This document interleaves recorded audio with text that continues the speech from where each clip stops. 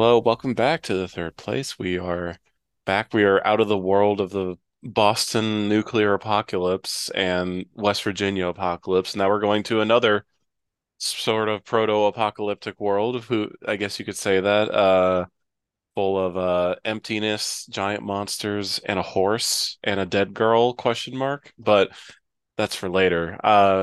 I'm joined by a very special guest, someone who I've been wanting to have on the show for a long time, the wonderful Ev, host of the Ev Cast. How are you doing tonight? I'm doing pretty good. I have a little bit of a cold or flu or something going on, but I have enough alcohol at this point in our Yeah, conversation it's to it's the Sudafed for tonight. yeah, yeah.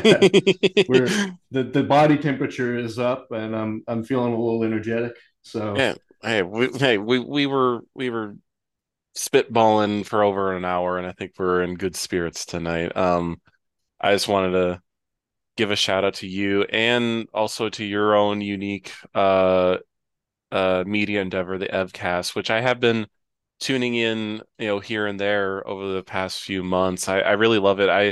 oh I cool, show thank you. Thank you.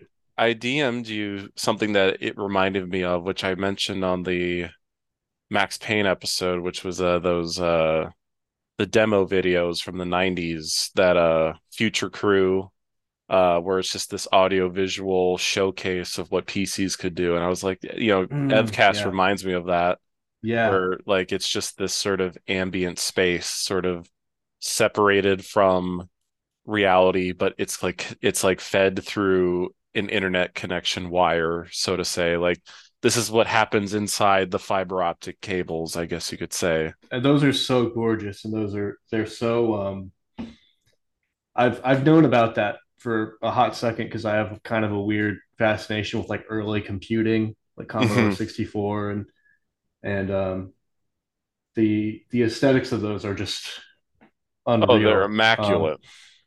But yeah, that started kind of during the pandemic, like when it at a point when like everybody was still scared of the pandemic, like nobody knew what was going on, and like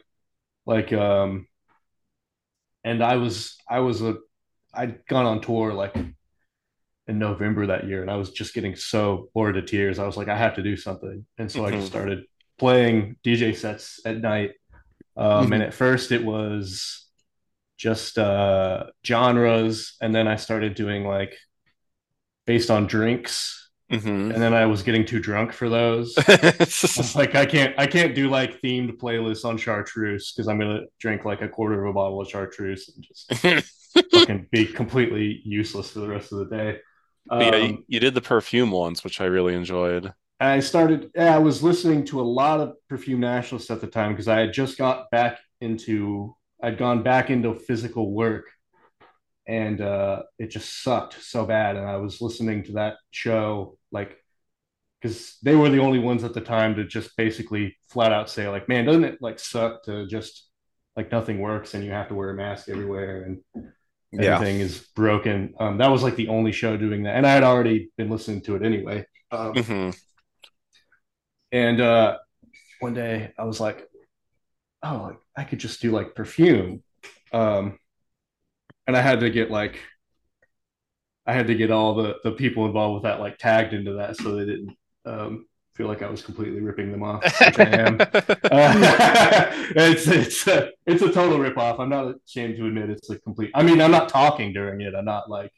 Yeah. I'm not but it's unashamedly a rip off.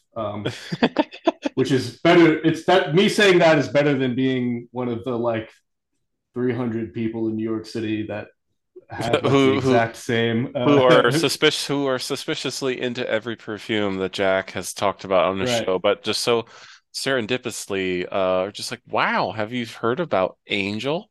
Yeah. It's Yeah. such a great perfume. Oh, I've I just just was like thinking about Aromatics Elixir, just all of my willy nilly lonesome, Yeah, just it's because that's the thing happenstance. that women do. Just just have ingenuity and come up with ideas on their own all the time. Yeah, no, Um, we love totally original females on the yeah, internet. I was Um, just thinking about it. I just, it's fascinating. Listen, Just I saw the bottle on the store shelf and I said, "Wow, I came up with this. No one else did." Yeah. I wonder if anybody else has noticed how much Aromatics Elixir Present. is like fucking what's the movie called? Uh the Oh, Crash.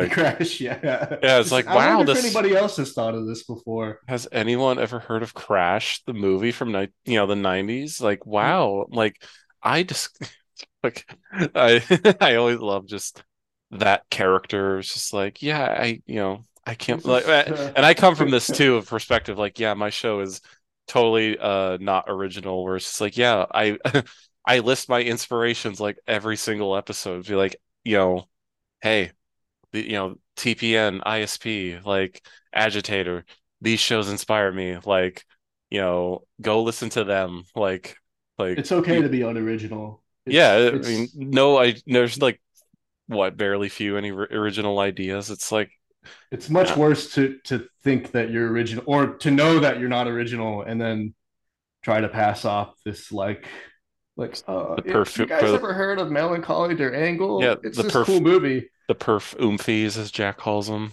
Yeah. Whatever. Anyway, yeah, But yeah, it's the I less words spent on that, probably the better. But I genuinely love Evcast, and I love that you host it through was it the Periscope? Well, the yes, formerly known as Periscope. I'm the only person that uses it. Yeah, I think I genuinely might be the only person that you're uses the it like regularly. yeah, no, you're the only one on my timeline who uses it because everyone else uses Spaces now A lot of to people didn't know it existed. Like Perry was asking me like how do you do this? Like how do you even go? And the other day they took it off finally. I had to go on Twitch for a day, and I hate Twitch, but that's an aside. Twitch is so fucking bad. It's so vile. But what was I saying? Oh yeah, so I went into broadcast a tool at like just the link for the media producer, which like even media producer, you're probably like, the fuck is media producer? Like nobody knows what this is. So I went into the link and it took me to a FAQ page about Periscope from 2022 Oh that just wow. had like some extra like Elon Musk stuff like slapped on it that Hmm. like and including like interviews from I don't even remember the last guy that ran Twitter, the Well, Indian it was guy. there was the Pajit. There was yeah, I don't even know his name. You know, No one does Swami Kumaswaram Bandi. something Uh, something. I only know the two white men, Jack and Neon. yeah, who could remember that guy? I don't know. Like Yeah, he was there for like what, no personality, 5 minutes. no personality, but also somehow had like weird personal ties to like FBI agents and like everybody like they Who were cares? He's yeah, who cares? He was just very Obama like history. yeah, Uh, totally. But very yeah, funny stuff. I love that Periscope because I remember when Periscope was like the hot thing on Twitter Oh back yeah, in 2016, 17. So it's like I love that you're like the sole proprietor of Periscope streams still. no, I looked it up once they took it off. I just searched like Twitter broadcasts in Yeah. just like general search. Nobody said anything about it being taken off. I was when I searched it, it was my post that came up on the top with like 6 likes about Twitter broadcast being taken down, and then like another post that was like 4 weeks old about how like I heard they're taking Twitter broadcasts off. That My was it. God. I didn't I don't know who that was. I just listen, Elon Musk, you need to keep it up just for Ev. Like he's I the think he one. is going to bring it back. Well, he That's what they're better. saying. He better. I Like hope I hope so because you get Twitch to is just so bad. it's the So one censored. it's the one gamer thing that's bad. Discord's good as we've discovered recently with the recent TPM Discord. And Discord also is nice. Yeah, it's old school forum, but with like it works too, which is just Yeah, nice. It's just nice to have a smooth thing that works. yeah, I mean, I know people kind of point and laugh at the gamer cringy stuff. It's like you can ignore like that almost all the time. And yeah, Oh yeah, I learned because I paid for the Nitro, like their paid service thing. It's like, oh yeah, you can have like custom banners on it, akin to like old forums. I'm like, it's so wow. cute. Yeah, I put It's Sakura adorable. blossoms on mine. It's Uh, awesome, and it's and you know, in the spirit of talking about mechanics, it's like Discord is one of those things. Like, if only people could just decouple their like, oh, this is a gamer thing or this is a whatever. Like, it's like a cool program. It works well. I feel that way about Tumblr, which I don't think anybody else talks about. Like how the Tumblr terms of service are basically identical to the Twitter terms of service, where they just let you do anything at all. yeah. I don't have a Tumblr, but I always like kind of visualize in my head a world where like there's a right wing Tumblr group where that just posts like sick shit and they can't get banned for it because there's nothing in the terms of service against it. Yeah, Um, mine's the one I had is still up, but I don't remember the login information, so it's just kind of sitting there, I think. Um, which is funny too because I actually got reminded of my Tumblr account on Twitter. Someone screenshotted my most famous post from whoa, Tumblr, and damn. I saw that on my Twitter time. I was like, oh my God, it's breached Tumblr. It's like it's a normie meme now. It was just me taking a picture of my high school text economics textbook and seeing something really funny at the time, being a dumb high schooler. I was Wow. like, Oh, is it? so it's old. Yeah, I don't know how old you are, but I assume that's it probably at was least. it was in I made that post in 2013, and Damn. the Yeah. last time I checked, which was like 5, 6 years ago, it had like 400,000 likes. Um, so who That's knows 10 what it years has now? ago. Holy What, shit.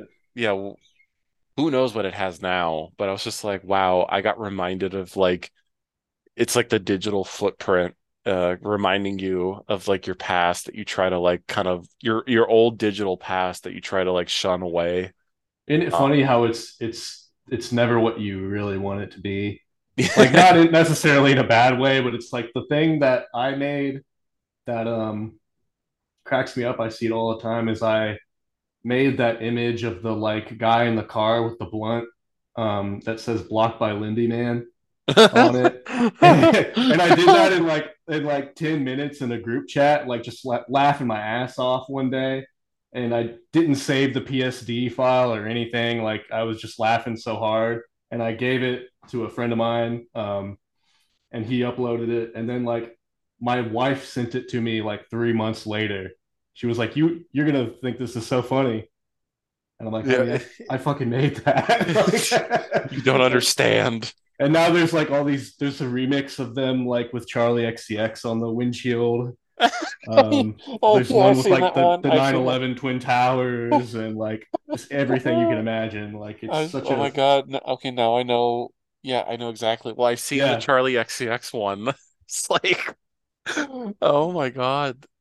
That's so okay. Yeah, no, no, no. I remember that too. Yeah, I remember the origin when like that that appeared. is And every then time it's posted, it gets like 10,000 too, which is yeah, so funny. I've never posted it on my own. Like it's it's an egregore. It just exists separately from me. it's so funny. I mean, I love it, the Charlie XCX remix one, just because I'm a simp for her, I guess you could say. She's Oh my yeah. queen. I have some But funny stories about her that maybe I have to tell you some other time. But like oh, personal, like experiences with her. not me personally, but I have a friend who, well, it's I can't go into it. It's too personal, but it's funny. It is really funny. You can Um, we can discuss it in the chat in our messages later. yeah, Um, yeah. No, it's but good. You'll like it. but yeah, I just wanted to say I love Evcast just because it's something unique amongst, the Oh, thank you. swarm of Thank you. digital creations people are making nowadays. Like it's just nice to have like a nice little digital show that like happens, pretty weekly, right? If I remember correctly. Weekly when I feel like it, kind of Yeah. sort of the deal. Like it's weekly if I'm not like uh, something comes up basically. Yeah, And it's a lot of fun whenever I got to tune in. It's just it takes me back, takes me to those like Future Crew uh demo videos of the 90s. But I want to ask you, since it is the tradition of this show for first time guests, is to where does the Ev gaming history begin? Where does young Ev pick up his interest for games? when I was a kid, like a young kid, I think I played Super Mario for the first time. I may have been like 4 or 5. Yes. And then we couldn't, I don't know if we couldn't afford it or if my parents were just cheap, but they put a pirated emulator on the computer that had like, and this was like DOS era, when Hmm. they put like all the Mario games, all the Kirby games, all the like cool DOS games. And so I have an interesting because this is actually like probably 10 years or so before when I was born, which is 93. So Yeah. I have like an interesting like whole picture of gaming that like most 30-year olds like don't really have, Uh-huh. because I just grew up with like DOS, just because they were just like, well, we'll pirate all these games and give them Hmm. to you to play to keep you Yeah. just shut up for a second. Um, like Yeah. just trying to make your kid happy. Yeah, Um, it's rare to you don't hear many stories of parents going out of their way to do that.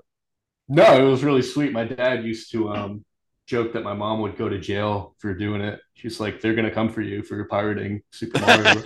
Because like back then it was like a $70 game or something like that for adjusted for inflation. Hmm. Actually, maybe even more because I Oh, think they it's were like more. 50 back then. It was more.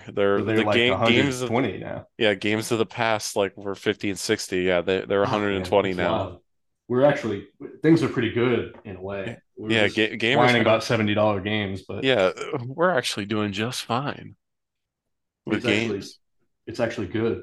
Yeah, gaming games have somehow resisted inflation for so long. Yeah, I don't know. That is an interesting like why to this day, and I'm the same way. I'm not like pointing fingers, but like I hate to buy a game for more than $20.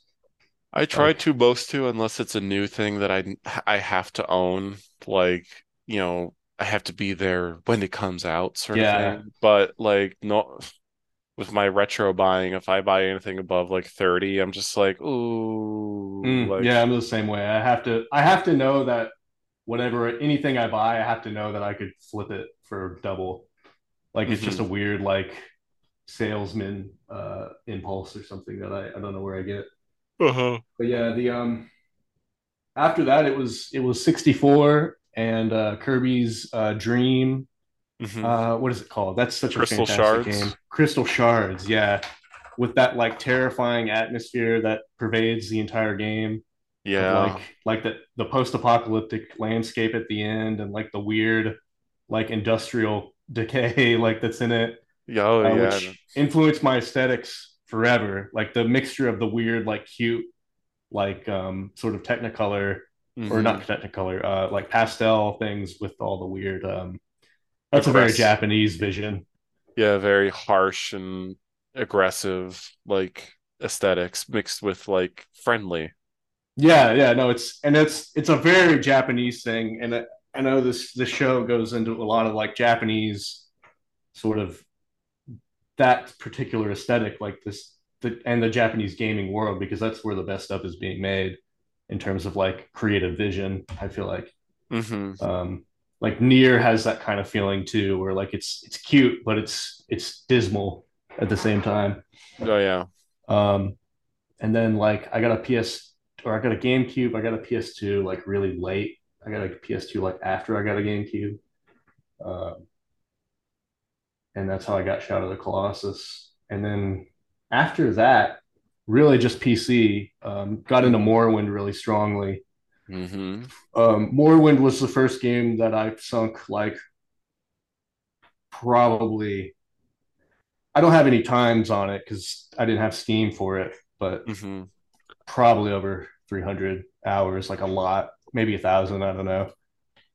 I'm I trying to mean look at like, that's the Bethesda machine is they will latch onto you and you will play their games And ever. that was a particularly special game. Like the environment was so alien and so unlike any other. Like you didn't it didn't make you feel like you were just some like fucking guy playing D&D, Mhm. with like dragons and gnomes and fucking like it was like a genuinely like interesting like literary sci-fi environment with like the giant mushrooms and the kind of mythological background. Yeah, it Um, it it elevated that aesthetic out of and the sort Oblivion of was just like all oh the way like we're gonna put the fucking rainbows and gnomes and everything in there, which is hmm fine. It was a fun game, but yeah, it definitely wasn't. It wasn't Morrowind with that yeah. alien, cold, like desert landscape and the Yeah. fucking talking lizards and cats and stuff. Yeah, I mean my big memory with Morrowind, or my visual memory of it, is just like these almost Shadow of the Colossus-esque just blank environments that are just Yes, just very like cruel looking, like just very uninviting and almost brutalist. Yeah. yeah. And whether or not that was a limitation of what they were working with or their knowledge of 3D or, their intention, it doesn't have to be a specific one. It's probably a mixture of three. But, Hmm. that's that that transitory period where like 3D had been sort of late, the groundworks of 3D had been established from years prior, but now we have enough technology where we can render pretty more detailed 3D worlds, but not enough. Like where there's still a little bit of room for your brain to imagine something. Like Mm, that yeah.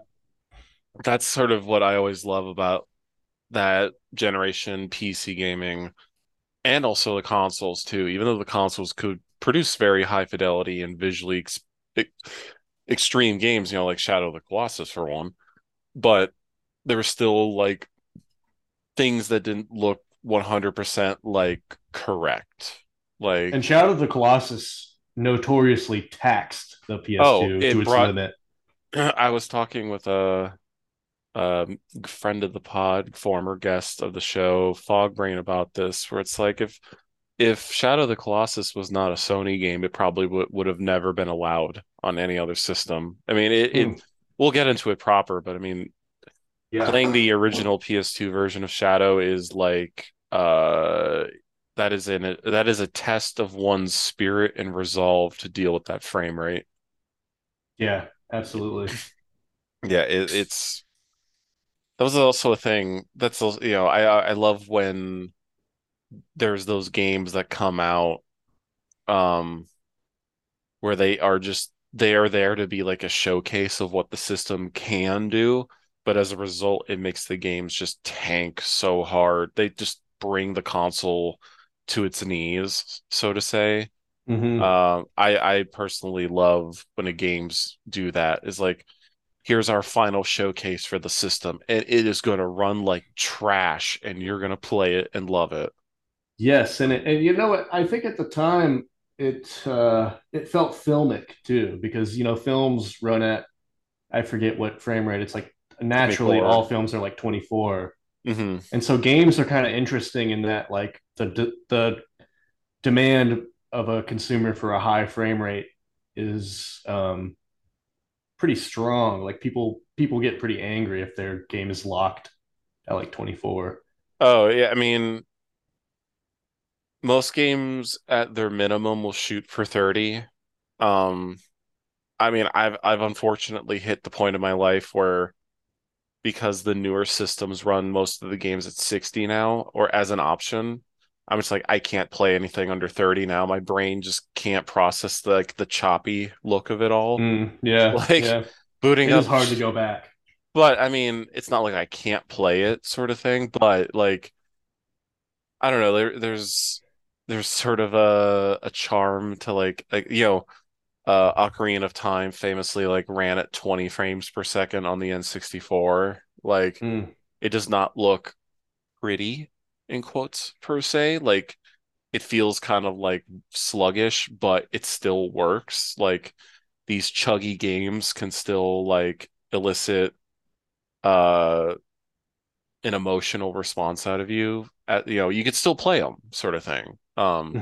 Yeah. I I wonder when that will happen with these current gen consoles. We kind of avoided them because it seemed like developers are very cognizant of like not making their games like sluggish and perform awfully nowadays. They're very Yeah. cognizant of like we need our game to run properly unless you're Bloodborne and then you play like playing Bloodborne on a PS4 is just like, oh boy, like this is not optimized and Very choppy. it's Yeah. very choppy and it's never getting patched or fixed. Well, the people on fucking like Steam will just like pile drive a game to nothing if it runs at 29 frames a second.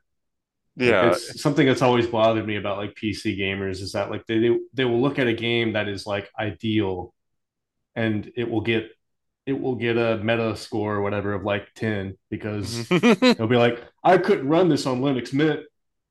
Yeah, Like it wouldn't exactly. fucking run. It wouldn't run on my custom fucking skinned Windows Listen, XP setup. yeah, I mean, I remember growing up about how 'cause I had a friend who was into PC gaming in the late 2000s, early 2010s, where it's just like, oh, you're playing a console game at 30 frames per second? Yeah, it used to be so Beyond, elitist. Yeah.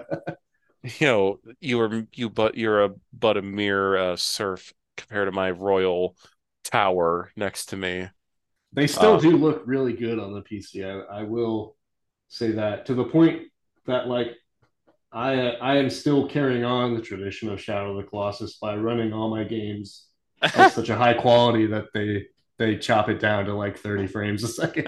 Like hey, usually, like hey, I'm playing Red Dead right now, and for the first time ever, like because I play every game I like 10 years late, but well, um hey, better late than never. right. Well, I like avoiding the hype a little bit so I can truly form an opinion on it and enjoy it like at my own pace.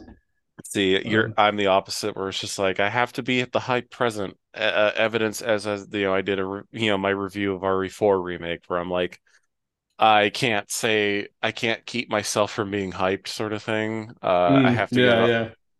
but there's some games that I like one game, I guess games that I've resisted to play because I don't want to be a part of the hype cycle because their hype cycle is uniquely obnoxious is the God of War reboots. Oh yeah, Like yeah. I have not played the 2018 one and I planned on playing it recently, but then the sequel came out and that obnoxious hype that those games have like made me resistant to ever playing those games again for another 5 years. It's like I'm not dealing with this for now. Like I God of War, the reboot God of Wars have a unique and very obnoxious hype and fervor behind them that I just cannot get behind. Yeah, they're I've never gotten super into those games. They have a certain WWE factor to them. Oh yeah, here's like for me, I mean, have you played the original God of Wars? Only like passingly, like at Uh, friends' houses back when they came I mean, out. I what I loved about the originals is that they're just the utmost and not, unabashed male fantasy thing where it's like I get to LARP as my Greek god, my original Greek god character who is a muscle bound like skinhead, and he gets to fuck women on the side while he brutally murders monsters and humans. Like that's when always the allure of God of War, along the sort of visual set piece galore that God of War has been known for. And then they reboot the franchise, and now Kratos has feelings. Oh, Fe it's like Wolfenstein. Yeah, like Kratos has he's somber. I'm like Ah, Kratos should be like gang banging women like as he's like decapitating yeah. like some insert Greek mythology monster of the day sort of thing. They should But do no, like an emo Duke Nukem reboot. That would be really good. oh my God, that would be great. I kind of can get behind that one. Like That would that be would be so absurd that it would actually be entertaining. I like just like Duke Nukem Wolfenstein, where he's trying to save Jewish children from fucking yeah. like, I like Duke uh Duke Nukem being Duke Nukem being a Vossel or voluntary and celibate. Just be like, listen, ladies, I'm staying away because none of you can meet my expectations. That would be an interesting, funny reboot, but I think Duke Nukem will never be touched again. no, I think they killed it with Forever, sadly. Because it was such uh, a funny meme, honestly. I kind of wish that they had just never released it. Uh yeah, but I guess I'm glad that that came to an end, but it really was not good. I mean, I don't think that game would ever have been good. Maybe in its early days of development, but after like 8 years of development, that game was never going to be good. Um, they because probably made money with it as a stupid thing, just oh, because so many absolutely. people wanted to play Duke Nukem Forever that Oh, it didn't have to be good. the meme had reached fever pitch, and I guess the closest we have gotten is Dead Island 2 is coming out, I think in let me Oh check shit, it's really? coming out in 3 days. And Oh, I didn't realize. that game was announced 9 years ago. Fuck. I actually really liked that game.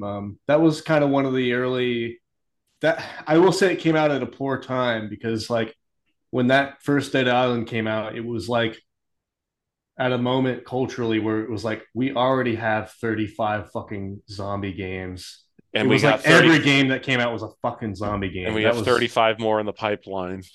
yeah, that was like what I was talking earlier about that like that just like nadir from like 2008 to 2014 or so of PC gaming and gaming in general where it was just like it was fucking zombie tower defense Yeah. like just nothing, just garbage. But Dead Island was actually um I'll say I played it with my brother Hmm.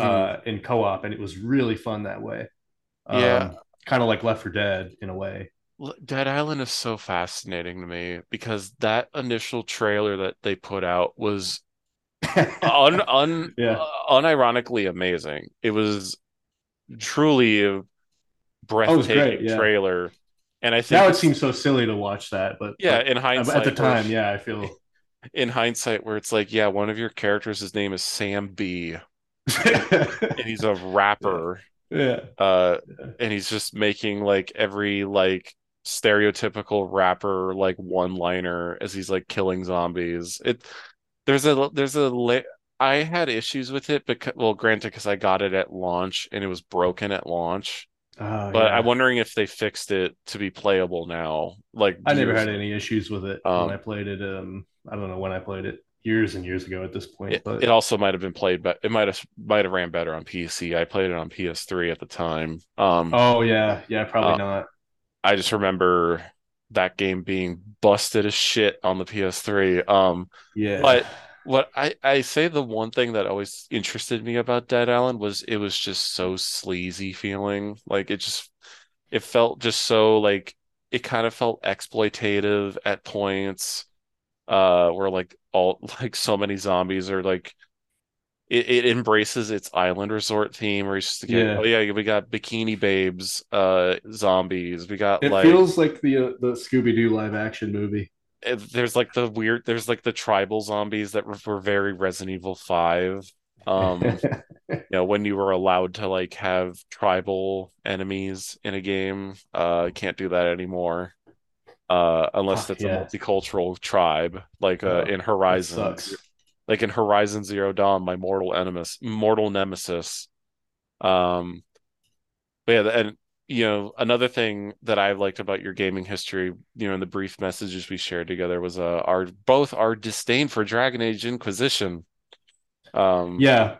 the true I the true arbiter of bad times. I have to find the character that made me quit playing that game. I'm just going on Was the it a one? Wikipedia page right now. I'm like, Was pull it a that shit up, female Joey. or a Jamie. male? That's the question, isn't it? I mean, I remember. I mean, there's the dwarf Varric. There's Iron Bull, who's the BDSM pansexual, where his entire Yeah, that might have been it. Then I think it was a character that got like introduced, and I was like, man, fuck this. there's Uh, Dorian, who's like the foppish gay guy. Iron Bull is like a woman, though. No, Isn't he's a that the? man. He's a No, no. man. Oh, it's like one of the characters is like, fuck. What is it? Is it There's No, I think Josephine. There's the like queenish black woman. I think her name's Vivian.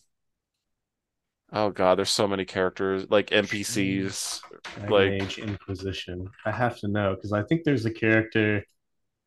oh, is that the like the like cockneyed like elf Yeah, girl?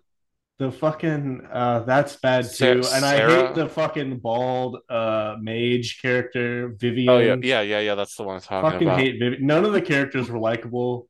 I only like Cole because he has like a school shooter vibe. Um, I forgot about Cole Cole. was funny. Cole Uh, was funny. I kind of like Dorian because he was kind of like dandy-ish in a sense. Like, Dorian is fun too in retrospect. I think even at the time he annoyed me. uh, he I think, yeah, I mean, at the time he was annoying, but I think over time I've come to like him just because Yes, he's like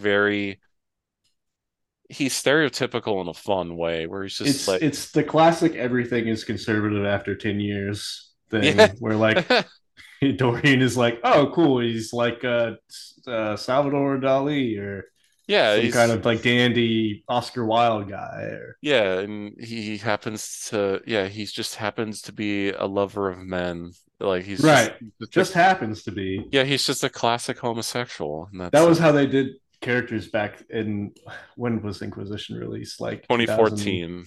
2014. Yeah, like after the Trump years, it became like just totally in your face in the way. But like before 2014, it was like Mass Effect 3, the gay characters, where it was just like it. I can't.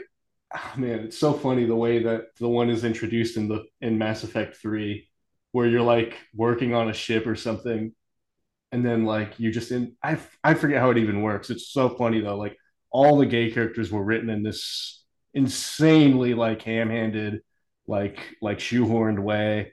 Yeah. That at But the time was given accolades because they were like, oh wow, it's an open world game with a I, gay character. I can And romance the homosexuals. yeah, it was Mass Effect 3 in particular though had one very very funny character, and it was like a non it wasn't a crew member like when you could take on missions. It was like a ship mechanic who Yeah, like fuck, it was so funny. my Mass Effect memory is very foggy right now, so I couldn't help you in that sense. But yeah, Inquisition was a signal of dark times for the game industry because Yeah, like yeah, 2013 to like 2017 there was like a black hole of just like nothing really coming out that was like interesting in any sense. I mean, the only thing that I can really remember of that era that was like good, quote unquote, was like Bloodborne, but that Bloodborne and I guess yeah. any Dark Souls game that came out, but That whole like era. I could not tell you like what else came out. I mean, Metal Gear Solid 5 came out in that time. So, you know, okay, it gets another gold star, but it's like what, Right. three out of the like hundreds. It took Um 3 years. It took from Inquisition. I don't think I could enjoy gaming until like Near Automata came out, that and yeah, then that was the moment where I was like, a game that captivates me in like a way that is like, you know, thought provoking of the good old days. Like that was shocking. Like I remember Automata. Like I remember being interested in it because I saw videos that got me interested into the the you know the first Nier and also the Drakengard series. But I remember seeing all the trailers for Automata. I was like, okay, like this could be interesting. And then playing it, I was like, oh, I can't stop playing this. I have to beat it right now. Like playing it for like 8 hours straight because I was addicted to like what this game was putting out yeah, because nothing else like was like it at the time. I mean, you had this very like self-reflective meta commentary about games and violence. I mean, granted, there's been this sort of theme before in games, but like to see it done in a new and interesting way that was like violent and full of just full on, there's like just chaos and like screaming all the time, and like these robots having emotions and feelings. And I remember the shirtless guys randomly at the beginning, Adam and was it Adam and Mhm. Eve? Were they was they Yeah. the two, like I remember them. And I remember like the ending of, or the beginning of ending C with all the androids who are in maid outfits, by the way. Maid BDS Yeah. with like thigh-high stripper boots, and they're all just going crazy and killing each other violently. It was so captivating to play that back in And it 2017. notably doesn't do the sort of like humanistic like oh our android it plays a little bit with the like oh are androids humans that have feelings. It does this Hmm. thing where the whole time for the whole game you're left up in the air as to whether your character has any emotions basically, Yeah. um, which is really interesting. And there's one mission in particular where that it does kind of let loose that okay these characters are like sentient in a real way, um, and it plays this really gorgeous like string soundtrack once you find out that like the tragedy of what it is. I can't remember exactly the mission, um, but I remember yeah just the relief I felt playing that game. I was like oh like they can be this good. I remember like as a kid like what it was that allured me about these things like Yeah. It called back on it basically had brought gaming back to like pre-beginning PS4 era where, you know, a lot of game studios were hyper focused on just like how do they keep you hooked on the loop per se, like the infinite game that never ends. It's like, well, Automata is like this self-contained, for the most part, self-contained story that just was so extreme and so harsh and so abrasive while still being like this somber, melancholic, beautiful experience that I was not expecting. Like, I did not expect it to be such a fantastic game. I think it's still trying to remember. I think it was like my favorite game of 2017, in all honesty. If I were to give like the game of the year, quote unquote, it would have been to Automata. I Uh, didn't play another game until Death Stranding came out. I was so awed by Automata. I was like, nothing can be this good. I did yeah, play actually no, I played Yakuza, and I was pretty impressed with Yakuza in the yeah, same yeah. fashion. The Yakuza is definitely is another series that resisted a lot of the trends that, like it was not of like the Dragon Age Inquisition or the Bungie or the Destiny crowd, where it was just like, hey, here's this PS2 brawler game basically, but now it has fancy graphics. There was And a Yakuza mission where you convince a schoolgirl to stop selling her panties that like it like ends up being really emotional. And I think if I'm thinking right the right mission, maybe I'm thinking of something else, but I was just like oh, wow this is what it should be. Like it should just be you know a platter of everything. It's like I'm checking to see what the proper game of the year of 2017 was, and that was Breath of the Wild. Forgot about that.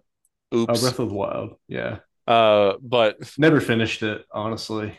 I don't I think mean, most people have finished it to be honest. no, it's I always have torn feelings about Breath of the Wild because it's like, on one hand, it is such a throwback to older games in the sense that in a way that it's like the game we're talking about, Shadow of the Colossus, it's very systems driven where there's a lot of like mechanical complexity that allows for you to really just do as you please. and you can craft your own stories. And I like the sort of aesthetics of it all, like where this the light tinges of like the Japanese like samurai era like aesthetics kind of spruced here and there. It's not Oh total, yeah, no, but it's a it's gorgeous game. there. Um, but then like on one hand, I miss the sort of Zelda elements. Like I miss the dungeons and dungeon crawling. I like the sort of grand Zelda story that Breath of the Wild just didn't have. It almost had, but it was kind of lacking in that department when it shouldn't have. Like it had all the proper pillars to do it, but they didn't do it. Seems like the sequel is going to be fixing that, and I'm definitely interested to see what the sequel does. Um, the fact in the sequel you can literally create your own weapons is like really funny. Huh. You can like literally stack four swords on top of each other to make like a hyper long sword. I've seen one where you can like put a fan on a shield and it's like, oh, now I have like a glider basically. Oh, that's kind of fun. That's a mechanic that, like, a bit like we were talking about crystal shards, where you there's just like infinite combinations of, well, theoretically infinite, not really infinite, but It it oddly reminds me of Banjo-Kazooie Nuts and Bolts, the 360 game, oh where shit, yeah, which is real. That is a game. If that is what they were that's a weird inspired by, game. if that's what they were inspired by, that is hilarious. But yeah, I will say, yeah, Death Stranding, obviously, Kojima dick sucker right here reporting live to you tonight. I mean, Death Stranding might be one of, I mean, I think I always go back between it and Devil May Cry 5 for the best PS4 game. It's so hard for me to pick because they both do something completely different, Hmm. but both things that they do scratch a part of my goblin brain that loves about games. Or it's like Death Stranding is the most lonely piece of like gaming I've ever played, and yet it's so beautiful and touching and melancholy. But then Devil May Cry is like action combat galore with like anime characters settling their family disputes. I'm just like that also makes me happy. It's like it is so Yeah, I will say that the gaming has slowly crawled back out of the pit of despair. Now, obviously, there are still things that gaming has to address. I think Western games are in a very dire strait of things. hmm, Um, I think Japanese game developers are our last hope in that sense, where they're I think still it's been that making way for a long time. Yeah, at even, least a yeah, decade. It's like they're just because they don't have the lens. I don't know what it is, to be honest. I don't know why it is that these Japanese people are so fucking good at everything. I think Um, they just see the potential of the medium, and they, whether it be just a strict pure fun experience or something out there and unique like a Death Stranding or a Nier Automata, like they just see games purely as like, okay, like we're gonna make something and not so I much. think yeah, because you look at, like, I think about this all the time. I think about Kojima's Instagram page. Is something I think about like more than a normal person should, where he's just like one upload is like, I saw Lego Star Wars today. That's like, what a great movie. And then the next one is like Criterion Solo, Yeah. 100 Days of It's like I think Japanese people have a certain critical innocence that Western writers and thinkers don't have, because They've been uh, poisoned. we're we're so poisoned by media and the internet that, like, everybody has to people enjoy talking about things more than they enjoy doing them.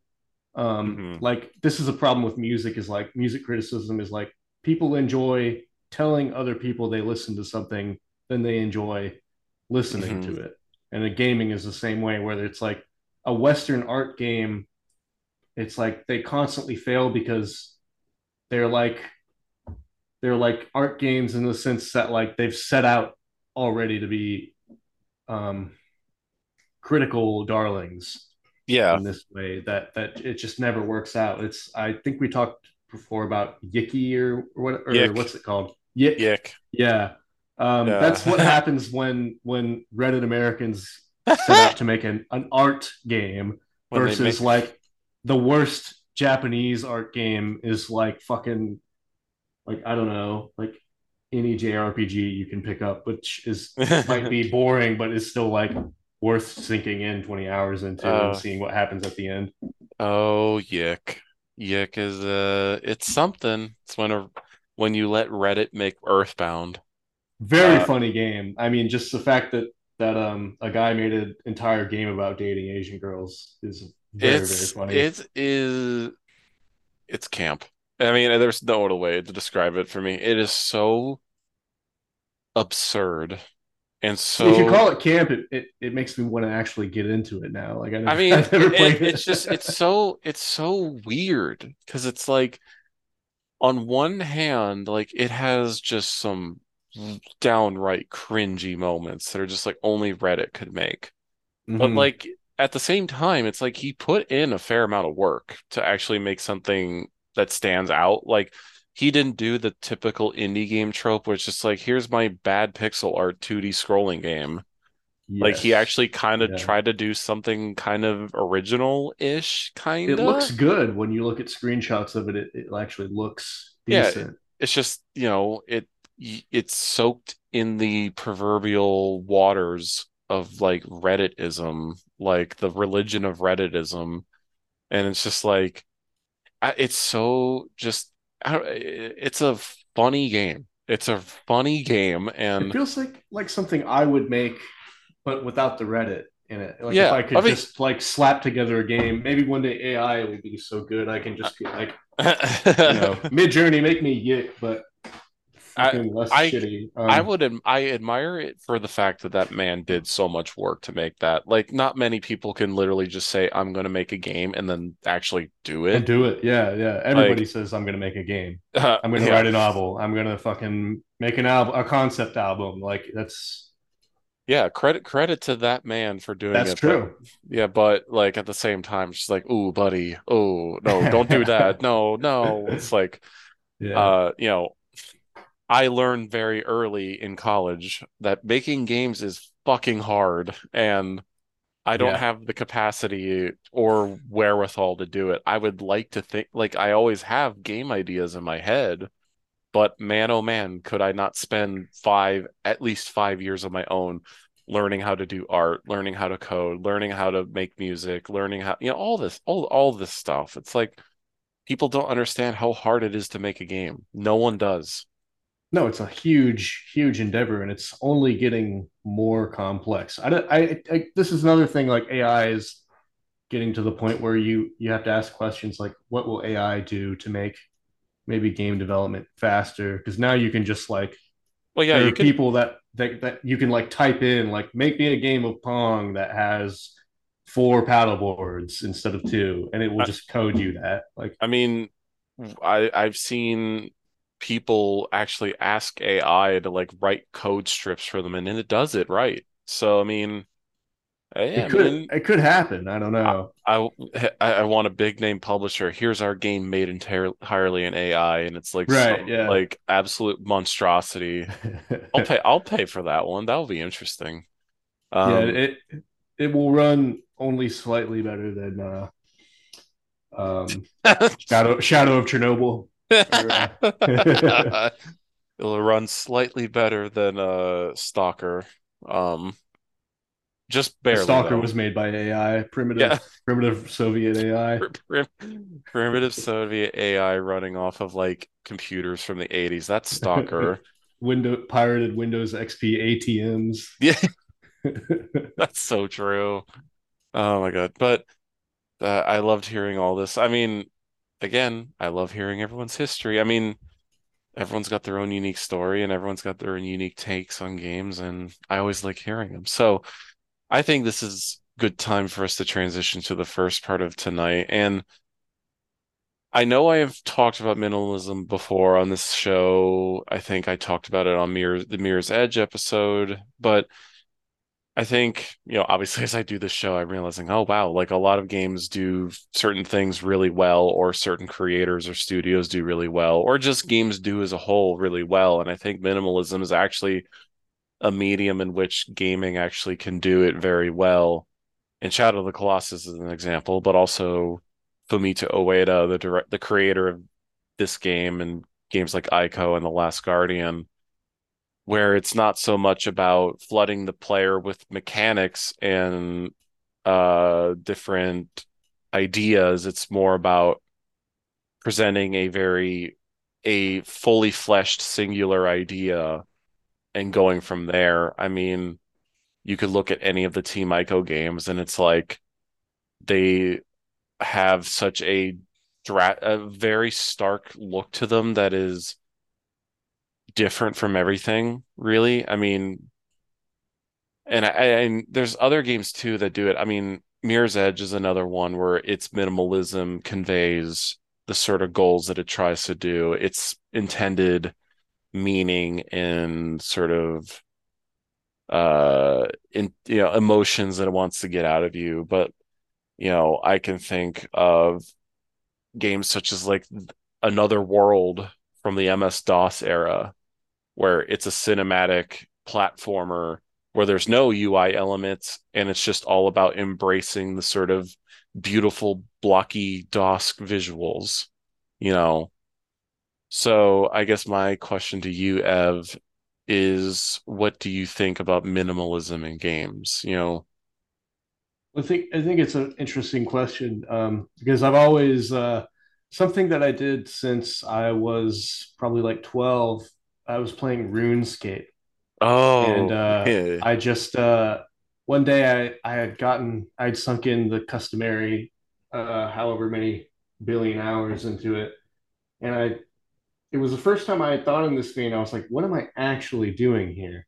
Mm-hmm. And I'm like, I'm clicking a point on a map, clicking another point on a map to like go farm something, and then clicking something else. And I'm spending like 3 hours in my day, 4 hours, 5, 6 hours doing this. And I just quit instantly. Mm-hmm. And ever since then, I've looked at game mechanics in terms of like what would happen if I reduce this down to like Pong. Mm-hmm. Like for a first person shooter, I'm always thinking like, is this more than a dot on a screen and another dot on the screen where you have to move your dot to? Mm-hmm. Is this more than, you know, and that's why I think games like Ico and Shadow of the Colossus are so fascinating because they resist the target shooter Mm-hmm. mentality of probably, let's be honest, it's got to be 70% of games do this.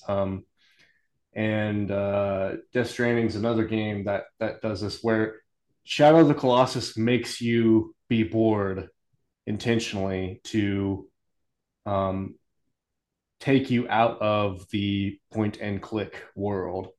Mm-hmm. Um, it puts you into a world where a game is not as simple as a dot following another dot. Mm-hmm. Like just trying to get a hitbox right. Mm-hmm. Uh, that's sort of like the part of games where, in terms of can they be art, I always run into problems where like, well, is this just like a target practice simulator with a skin? Yeah. Um, Shadow of the Colossus, Ico, Death Stranding. There's also other games like the infamous LSD Dream Emulator. Oh yeah, Um, I heard of that that's one. it's almost not a game at that point. And Mm-hmm. I think in order for a game to be art, it has to embrace a sort of minimalism in this sense. It has to understand what it is, uh, Mm-hmm. and use its mechanics in a more roundabout fashion than simply um, pointing and aiming. And in fact, in Death Stranding, this was one of the main ethoses behind the whole game, was that he said he wanted to go past the the point. He wanted to go past the FPS. He wanted to evolve gaming past the FPS. He said that up until he used Kobo Abe as a quote to do this. He said up until now, the history of man has been the stick, Mm-hmm. uh, and now we want to use the rope. And so Death Stranding is the rope. Yeah. Now, in those terms, I would say Shadow of the Colossus still has a bit of the stick in it. You're still sort of like aiming for a point and going to a point, but the way the camera works and the intervals in between, like the sheer ambiance of like getting to something, uh, almost takes it out of the game world and Hmm. puts it into something different, puts it into a world where, you know, you're like, why am I watching this horse screensaver? But and yet, it is an enjoyable experience, just like watching a movie would be, even though you're not quote unquote doing anything. That's what Hmm. real minimalism is to me, is in a game where you're actually not doing anything. You might be pushing a controller up with your thumb, you might be hitting X, but Hmm. in reality, nothing is happening. There's Yeah. the infamous scene in one of the Metal Gear Solids where you climb a ladder for like 20 minutes. What a Um, thrill. that's incredible. Like that's more of that should happen if developers want to convince anybody that games can constitute something you could call art. Yeah. Um, It's interesting. I feel like gaming is a medium that is almost kind of like prime for this concept of thinking because there's always this term that people float around of immersion in games. Like, we can't break your immersion per se. And I feel like immersion is like sort of the barrier for you to like really cross the line from just like I know it's a game to the this is more than just a game thing. Like I feel like immersion is like it's part of the pie, I guess you could say. And mhm. what's interesting about Fumito Ueda as a game developer is he's known for his design philosophy of I think it's called the subtraction design, where if anything is getting in the way of immersion, whether it be setting or story, then it gets cut. And you see that in all of his works, where if the game doesn't need a HUD element, it's gone. If the Mm. game doesn't, I mean, if the game can avoid having un button screen prompts to like just to get across controls, then that's getting cut. Or if are there side quests? If there are, they're cut. Like he's known for removing any sort of, I guess you could say, gamey elements from a game so that the impact and the experience is more impactful at the end of the day. And I mean, you can look at his catalog, the three games he has made, Ico, Shadow of the Colossus, and The Last Guardian. And to those people who have played them, you can hear just the heaping amounts of praise that, are lavished upon them. So many game developers are inspired by this sort of idea. And I see this minimalism translated into so many other games. I mean, whether it be from removing HUD elements or removing like extra side content to keep you busy sort of thing. It's all in service of how do we literally craft an experience, I guess is what I'm trying to get at with minimalism. I look at Silent Hill I feel like is a game that is like minimalist in its sense because it kind of removes the gamey part of its inspiration, which is Resident Evil. It completely makes it almost like an afterthought for the most part, so Mhm. that it can hit you with its visuals and its story and its music and atmosphere. And I guess what I'm trying to get at with the minimalism talking point is like there's so many potential ways to put this practice into use. Like you were saying, earlier, it's like you have the Metal Gear Solid 3 ladder sequence where it's just, all you get is a 3 minute ladder climbing segment where you're just holding up on the controller as your Mission Impossible James Bond theme is playing on top of it. And that like is like acapella. Yeah, that's like a profound moment in the entirety of Metal Gear as a franchise, which is saying a lot, mind you, for Metal Gear. right. This very cold, very simple, very uh non-engaging and boring segment of the game is somehow like one of the most iconic moments in the entire series.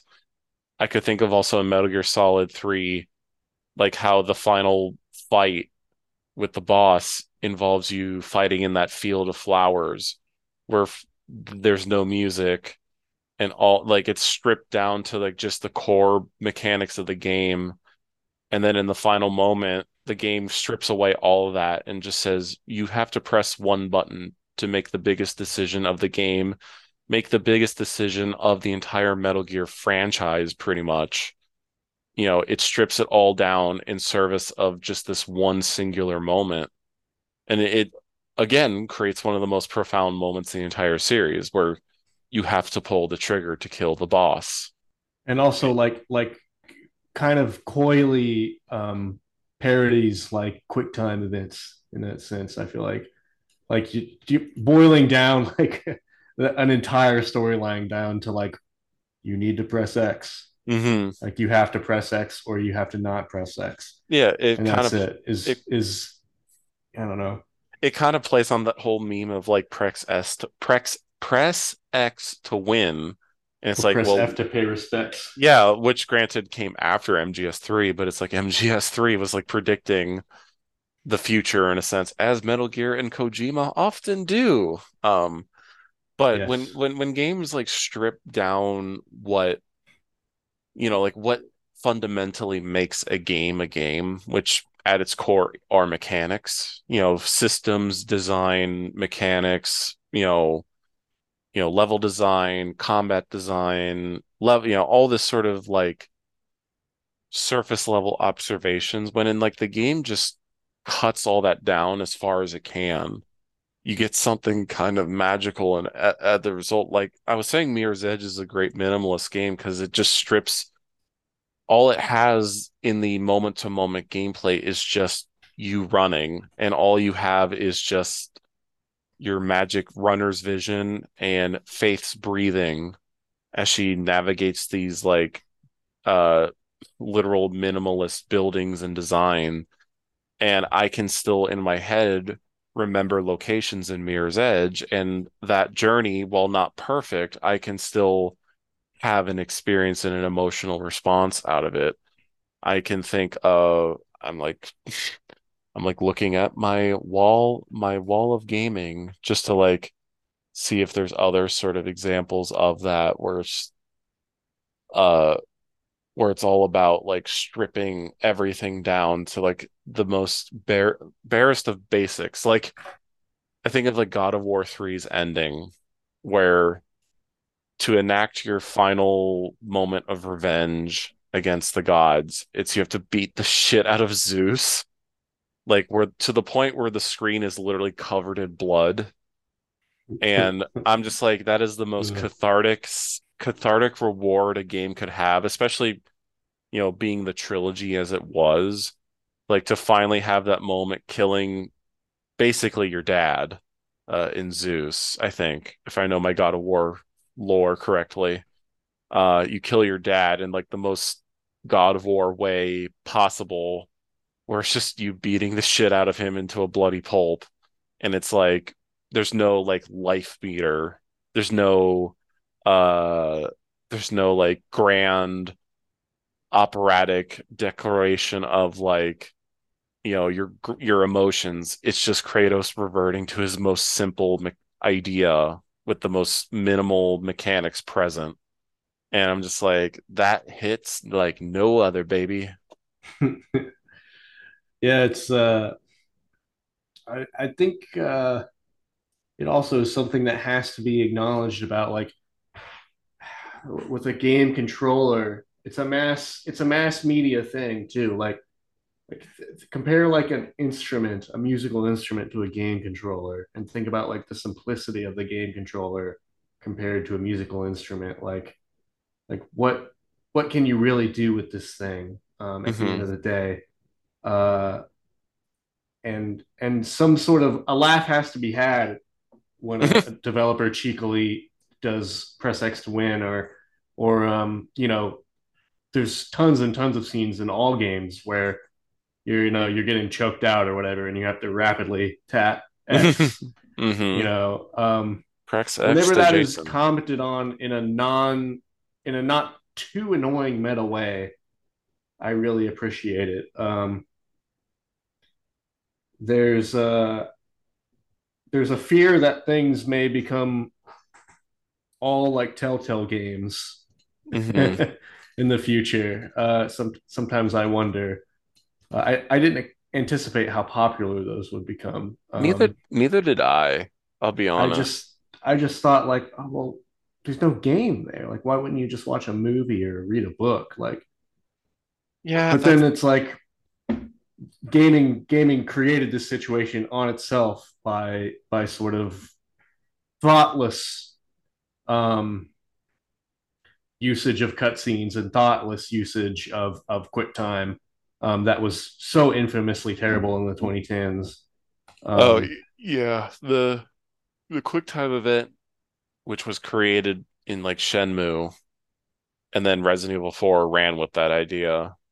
It got really bad. I mean, in later games, albeit I will say that there has been some experiences where the QuickTime event is used, I think, in a unique way. Like I really enjoy how Heavy Rain uses QuickTime events to get its point across, where, you know, it it creatively makes the QuickTime events harder to press, or you have to hold series of them down, or you have to like input the prompt as the prompt on screen is shaking to reflect your fear or your anxiety in the moment.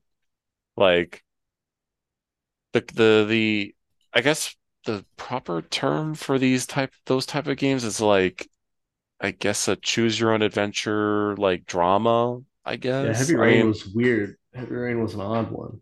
it's an odd one, but I genuinely love it for its uniqueness, I guess you could say. Definitely, they never made another one. Seems like. Yeah, well, they only, yeah, like, well, they did, they did Beyond Two Souls, the one with Ellen Page and Willem Dafoe in it. That's kind of, I've never played it, although it always comes across as very silly at times, and I think I've that never was the even heard one of where it. I'm like looking it up right now. yeah, that's the one where I just remember that for artist formerly known as Ellen Page Oh shit. was upset that like there's a nude model, they made a nude model of her in the game or something like that. You know, Wow. she felt very exposed. And it's like, well, yeah, you're an actor. Like, A grow up, nude sweetheart. model probably had to be made of you in order to like drape clothing off of or Yeah, whatever, it's like for like, the game. yeah, like, sorry, baby. They always do this. Um, I would but love to uh, Ellen Page, Elliot Page, or whatever in current form. Alien. Sorry, babe. Like Sorry, it's Toots. just a very funny image. But yeah, it's that the way those games do minimalism through mechanics is interesting to me because they strip down games in a way to almost their like most simplest of iconography and like terminology, because it's literally just pressing buttons. Like, just press a button to progress the game. Right. And But then you get into this weird zone where it's like, oh well, how is this really different than anything else? yeah, it's such a tough to fine say. it's a fine line that games ride when they get into that territory, because then you, like you said, you can fairly question, are you a game or not? Because they're trying to emulate filmic sensibilities through like cutscene direction. Now, granted, do they do it all the time in an interesting way a la film? No. I mean, a lot of game writers most of the time, I think I said this on the show, most game writers are like C tier Hollywood writers that had their script turned away, so they turned to games because Mm. game writing, a lot of games have some shit writing, Hmm. and you have a little bit of wiggle room to like make a name for yourself if like you can like be forgiven because your mechanics are well done. Um, I see this a lot with Western games where it's just like a C tier Hollywood script, if that gets greenlit Yeah. because Yeah. like, oh hey, like there's this mildly interesting combat loop that gets in there. But yeah, the telltale fascination of the 2010s is like I think doing minimalism wrong. Meanwhile, like Heavy Rain does it right for me. I Hmm. latched on to Heavy Rain in those games more so than Telltale because I think I don't know, Heavy Rain has a much more interesting aesthetic sensibility, and I love the sort of it's a melodrama, a playable melodrama in that sense. Um, but you look at like something, I don't want to get too far ahead of myself. It's like Shadow of the Colossus really only has like three core gameplay mechanics: exploration, combat, and like mild puzzle solving. And the puzzle solving is connected to the combat. And even then, the Hmm. combat is just climbing onto something and pressing a button. Like that's all or two buttons, I guess. That's all you really have to do. Hmm. But Shadow creates such a captivating moment, like everything around those simple ideas creates something spectacular and transcendental. You know, the fact that you're fighting these enormous beasts while the most grandest of grand soundtrack is playing on top of you.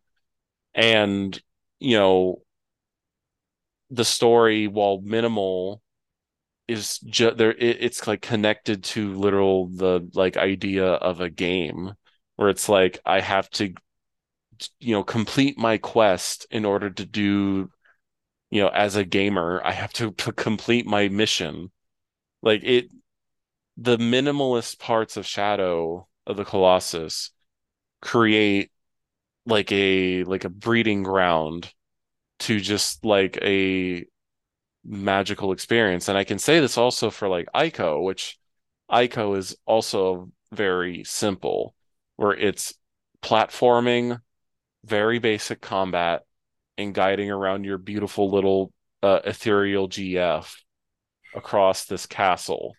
Like on paper, a normie would be like, that's boring.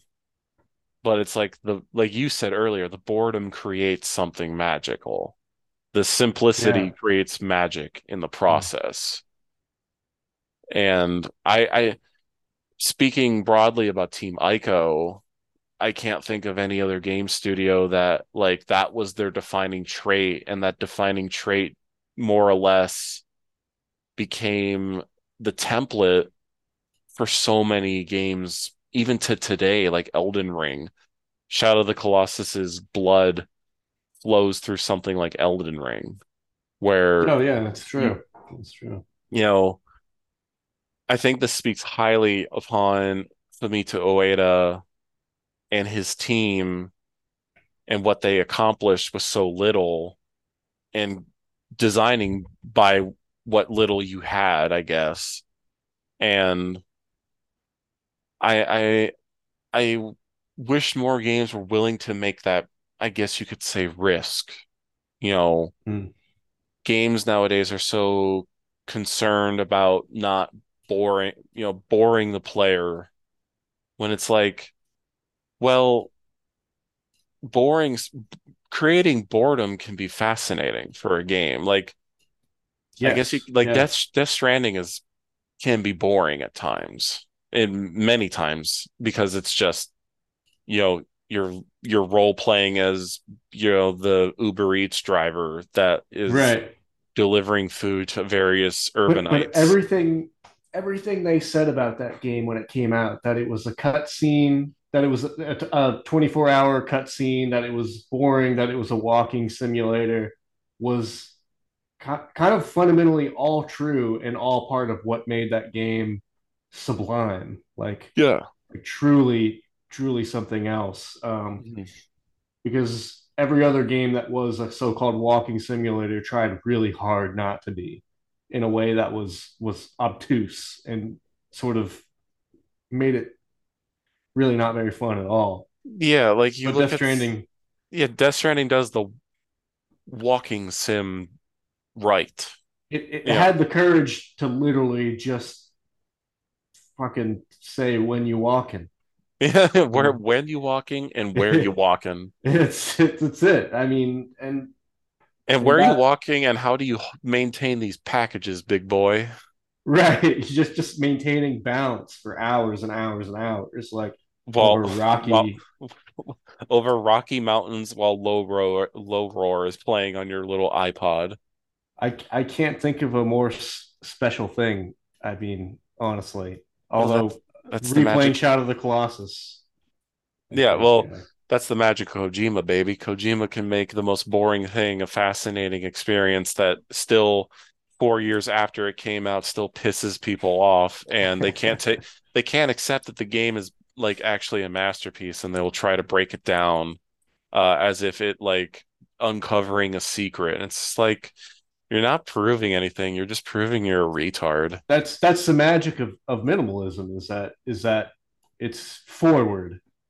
You Hmm. know, you can't call it a walking simulator. It is a walking simulator. Yeah, You it's a you know, like you get to yeah, it's my UPS simulator. I get to imagine I get to finally play what I've always thought to myself. What the hell are they doing? it made me Uh, want to take up a job as a pizza delivery guy. yeah, I mean, I'm pretty sure there might, I can't remember if there was a pizza delivery mission in Death Stranding. I feel like I'm There's remembering a that few, I think, actually. There's that which is in the package hilarious, scenes. Yeah, which is hilarious, and I love that. Uh, but there's yeah, actually a mechanic where if you tilt over, you fail the mission because the pizza lands it's face just so down. stupid. and It's so stupid, but I love it so. it's like an oddly shaped package too, so you have to like really like layer your Position it packages right. properly. Oh my Yeah, God, Death Stranding is built different, time literally. limit too. Like it's like a real The pizza can't get gold. It's so... Oh my God, no, I just imagine Kojima with his Lego blocks building out this is like, what if I make pizza delivery game? Like, you do it, buddy. You have carte blanche. Sony gave you a blank check. those are actually like probably some of the most fun missions in that game. They Funny enough. are. That's the funny thing. They are. Like, Like I've like screamed in rage about dropping my fucking pizza not my on the pizzas. geysers or whatever. Not my pizzas. It's such a simple thing, and yet Well, it's because all you do in Death Stranding is like you're walking slowly down a hill and holding L2 and R2 the entire time. Because you're right. gonna lose balance if you like let go just briefly. It's like whoopsie daisy, Norman Reedus just slipped over a pebble. And then suddenly his baby is like crying at him. It's like, now I gotta like make the baby shut up. And then Got to fucking go into first person and rock the baby, which is very accurate to real life. I have to say it prepared me very Death well. Stranding. We'll have to get to that at some point. We will when I get to the The Kojima Marathon in season two. It's happening, everyone.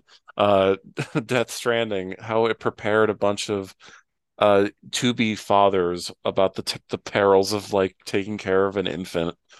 Uh, it's the only game with a and possibly the only media period with a positive father non portrayal. Homer Simpson image of fatherhood. Yeah, it Like legitimately, yeah. Uh, which is yeah, again, it's shocking that that creeped into the culture when it did in 2019 or 2018, 2019. I can't remember. 2019, I believe. I remember Yeah. it was 2019 because it was so on the nose for COVID, Yeah, it was like in a scary way. it was few months before COVID. It's like, Kojima, did you know something again? Like, There was a Kojima quote where I think in an interview, somebody asked him about it, and he was like, he was like, you know what, like we're actually going to like be doing less predicting in our Yeah, he games from literally now said, on. I remember that he got interviewed. He's like, He was he was talk, uncomfortable about it. yeah, he was like, yeah, for the next game I'm doing, we're not going to predict future events. I swear. He was talking about how like when he made MGS2, it's like, yeah, seeing 9/11 happened made me think, wow, I was a little on the nose with it, wasn't I? Because like MGS2 was supposed to come out, I think, pre 9/11, and then they had Hmm. to delay it because they had to remove any Twin Tower imagery. Damn. Um, Wow. yeah, I mean, it was crazy. And, he said it's like that poor man has like he has like the what's the term, Greek term, oracle ability where Yeah. he speaks true to the culture in a way that no very few people have the gift of seeing what is happening around us and being a game creator and one of the only few game creators that has like willing to put his person his person into his games. It's like, he's seeing what is happening and it's like, well, of course he's predicting the future. It's like, fuck, a part of MGS4 he predicted just recently. It's a minor thing, but it's like the smart guns. It's like Mm. he predicted that like over a decade ago. Like, and people are just like, did you not play when people were like posting this like video of this gun that was like a smart gun registered to somebody's like everyone was quote tweeting pictures of Liquid Ocelot from MGS4. And I was just like, yeah, I mean, Kojima has this bizarre power that he's like clairvoyant for everything in life. I hope that Death Stranding 2, otherwise known as DS2, doesn't have an unsightly prediction for the future again. Who knows? That's I don't think he can. He only imagines that he can stop. He's gonna do something completely innocuous in his own mind that will end up being Probably, enormous ramifications. probably. We'll see. I He mean, can't help himself. yeah, I mean, but that's the genius of him. That's the genius of Kojima, and no amount of people saying he's a hack will ever change this. I thoroughly despise anyone on the internet who tries to play the gacha game about Kojima. Like, Hack is a good word. I think. yeah, I they, think anytime I hear the word hack, I'm like, oh, I better check this out. yeah, Just like, like one of those stupid like dirtbaggy words. oh, it's 100%. Like, the common thing is that they'll say he's a hack, he can't write. Those are like the main criticisms of Kojima, is that he That's can't write insane because Death Stranding has the content like galore. level of a novel. I mean, it's like Yeah, all the and also the emails. time investment of an average playthrough is like the same as reading like an 800 900 page novel. Yeah, um I but mean, to the direct critique that he can't write, it's like, well, he's trying to write a game for both Japan and America. So is he he has even the to, primary writer in his games? yes, he is. Wow, that's impressive. He's been the primary writer for every game he's ever done. And people love to play well, actually, about him because there was this man, I forget his last name, but or first name, but his last name is Fukushima, and he was attached to the first three Metal Gears, and he left with four, and so Kojima really became the sole writer for MGS4 onward. And people like Hmm. to say, well, MGS 1 through 3 are the best ones because that other guy, Fukushima, actually was the main writer, and Kojima was, his scripts were insane and unwieldy. It's like, actually, no, Kojima wrote all the main scripts for MGS 1 and 1 through 3. This Fukushima guy, he was just doing the side stuff. He was People are making all, always trying to do this shit to art, not just like video games, but in general, where they're like, even if it were true, they're like, oh, he's not. But like people do it to Lana Del Rey a lot. They're yeah, like, oh, Lana Del Rey, that's yeah, she all can't her sing. dad's money, and it's like, well, like, what does it fucking matter if the album is like the best album you've ever listened to in your life? Yeah, Like, they do the thing where she like those they point out that one Saturday Night Live thing where she didn't have a good performance, like, oh, she can't sing. Like it's like, which well, everybody has that happen to them, you yeah, know. it's like everyone's human, like at the end of the day. But yeah, Kojima, they even did this with Ueda too, a little bit with The Last Guardian. Like The Last Guardian didn't have like unanimous critical acclaim.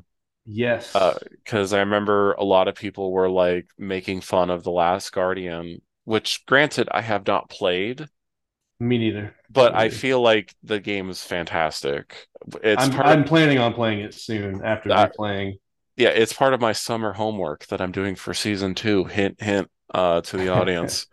Um, yeah, as I feel like it hits the same beats as Ico and Shadow of the Colossus. But yeah, I mean, it seems like games really people love to tear down, they can't stand when like a brilliant mind comes through. And if they always love to just try to tear them down for some inane reason that just screams of just like, the Ellsworth Toohey sort of the one small voice type critiques where it's just like it boils down to like these like online think piece, these like talking heads saying like, well, I could have done better. I could have made a game that was better than this. It's like, no, you can't. Right. Everybody has that thought. No, you can't. You Everybody who will. hasn't sat down and done the hard work of creating something has this idea of like, I could probably I would have had a better. It's like somebody, your dad yelling at the fucking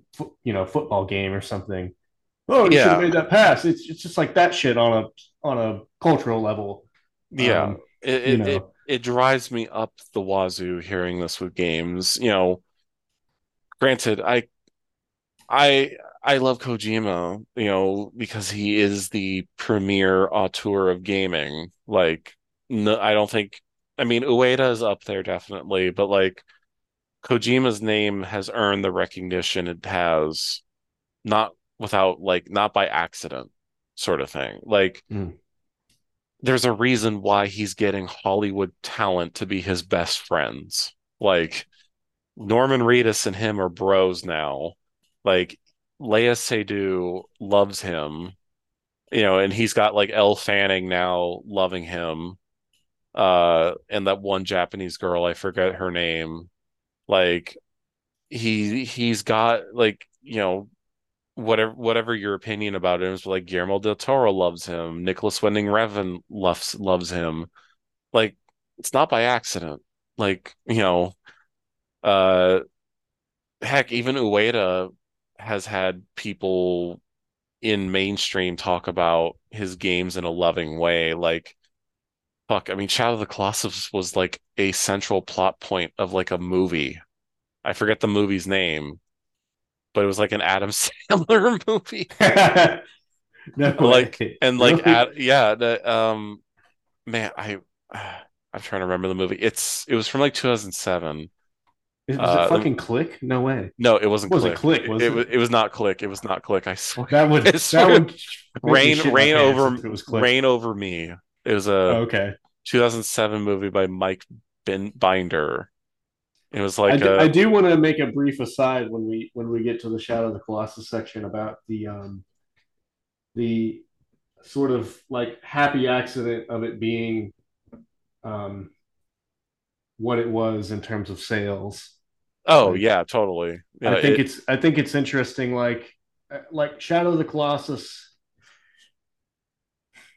I don't know. We'll get to it. I wrote a note about it, so I remember to mention it. But it's but something that's really been on my mind lately. yeah, but I think we can wrap up this minimalism talk. I think games have the capacity to explore different sort of experience. I mean, that's like a common term. It's like experience. But it's true. I mean, games can be stripped down to the most basic of mechanics or basic of themes or imagery, and it still can produce something magical or truly moving experience. And, you know, I think I think more game developers should be willing to take the risks, I guess, and to summarize, make your make your Uber Eats simulator game like Kojima did.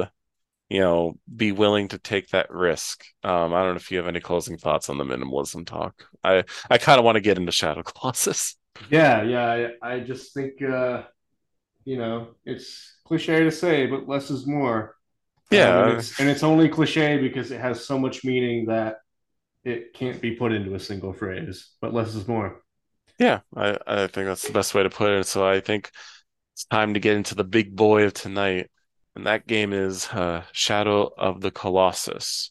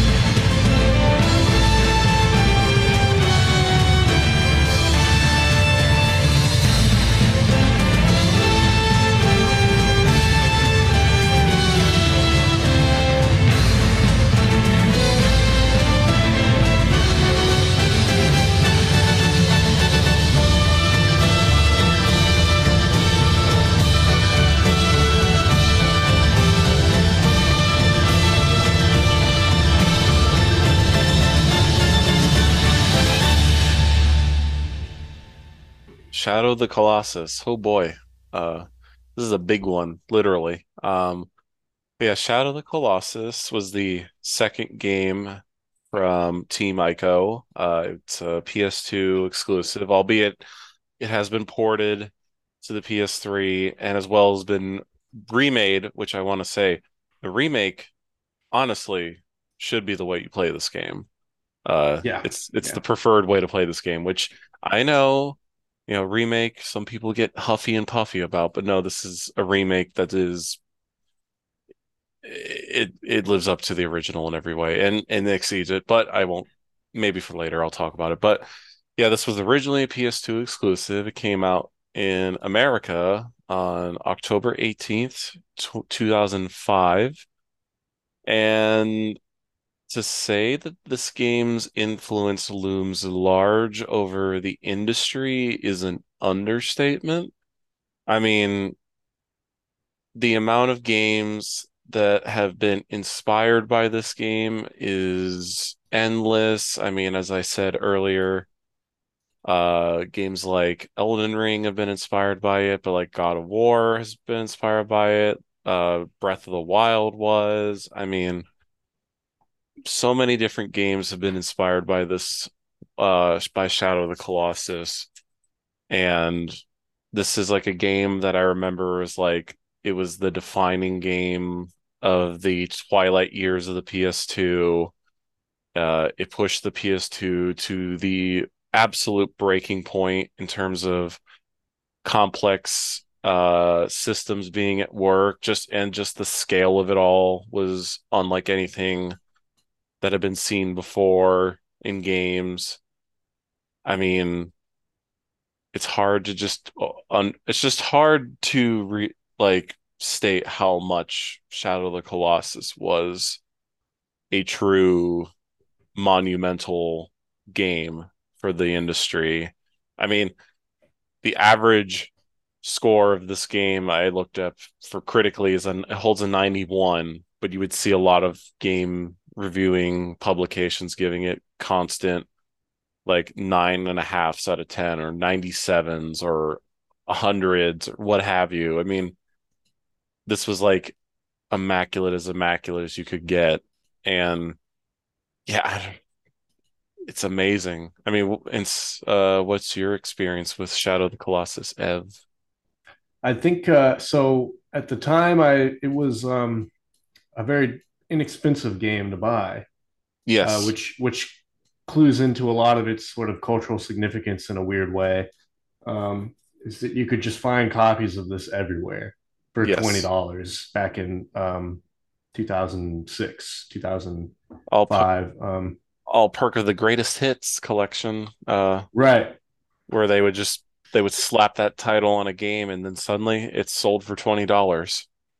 And just a fantastic, if it didn't have that on there, if it was some obscure Japanese release, like I probably would have never played it. I mean, we really have them. We have whoever marketed this game to thank Yeah, I for mean, a lot. this game could have easily fell to the fate that Ico had, where Ico didn't sell amazingly, but became like a critical cult classic. Basically where every developer was saying like, "Oh yeah, Ico inspired me." Like, Shadow of the Colossus was like a genuine commercial success, and yeah, it's weird to think that like so many people bought this game. Like It is odd. because it stands in contrast to what games were doing. I mean, this was Metal Gear Solid 3, Devil May Cry 3, Splinter Cells were going strong.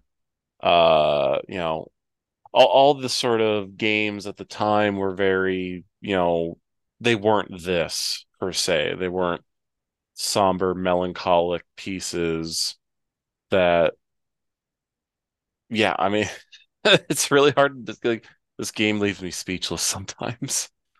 It's just I remember I was with a friend and we were into like Final Fantasy and those kind of things, and I was looking for an RPG. And at that time, I don't think people there's a lot of like sort of contemporary things that a lot of people that factor into Shadow of the Colossus that people don't really Zoomers aren't going to know. RPGs were tended to be more expensive. Like Final Fantasy games tended to be more expensive. I feel like, other than like 10 Hmm. for the PS2, 10 you could get for cheap. But Yes. I was like just looking for a good RPG, and I was like, "Does this?" Just asking my friend, I'm like, "Is this a good game?" He's like, "Oh yeah, it rocks." Nothing else about it. And I was just like, "What does it have? Like towns? You like trade in it?" And he was just like, "Yeah, yeah," like which is a total lie. But I was Absolute like, fab. "Is it just like you level up that kind of thing?" It's like, "Yeah, it's good, it's great." And I bought it, and none of those things were in it. But it was just such a captivating experience, and the graphics, of course, were just unreal at that time for a game of Oh that yeah. era and that console. It just totally blows you away. Oh yeah. I mean, Um, it literally destroyed the PS2. yeah, it made your PS2 able to Expl- cook an egg, and it makes your PS4 able to cook an egg too, still with the yeah. remaster. Um, it's Hey, still an intense game. I think they should just keep remastering it to push the system limitations every time, I'd make be it look for even it. better. If it's like the Um, first remake, I'm okay with it. First remake's incredible. Yeah, Yeah. it's what it should have been. Yeah, Um, literally. but I, an interesting thing about this game that I think, and this is a quality of media that no longer exists because everything is digital now. You buy it from a digital marketplace on sale. If you don't like it, you can get a refund, uh, or everything is very convenient now.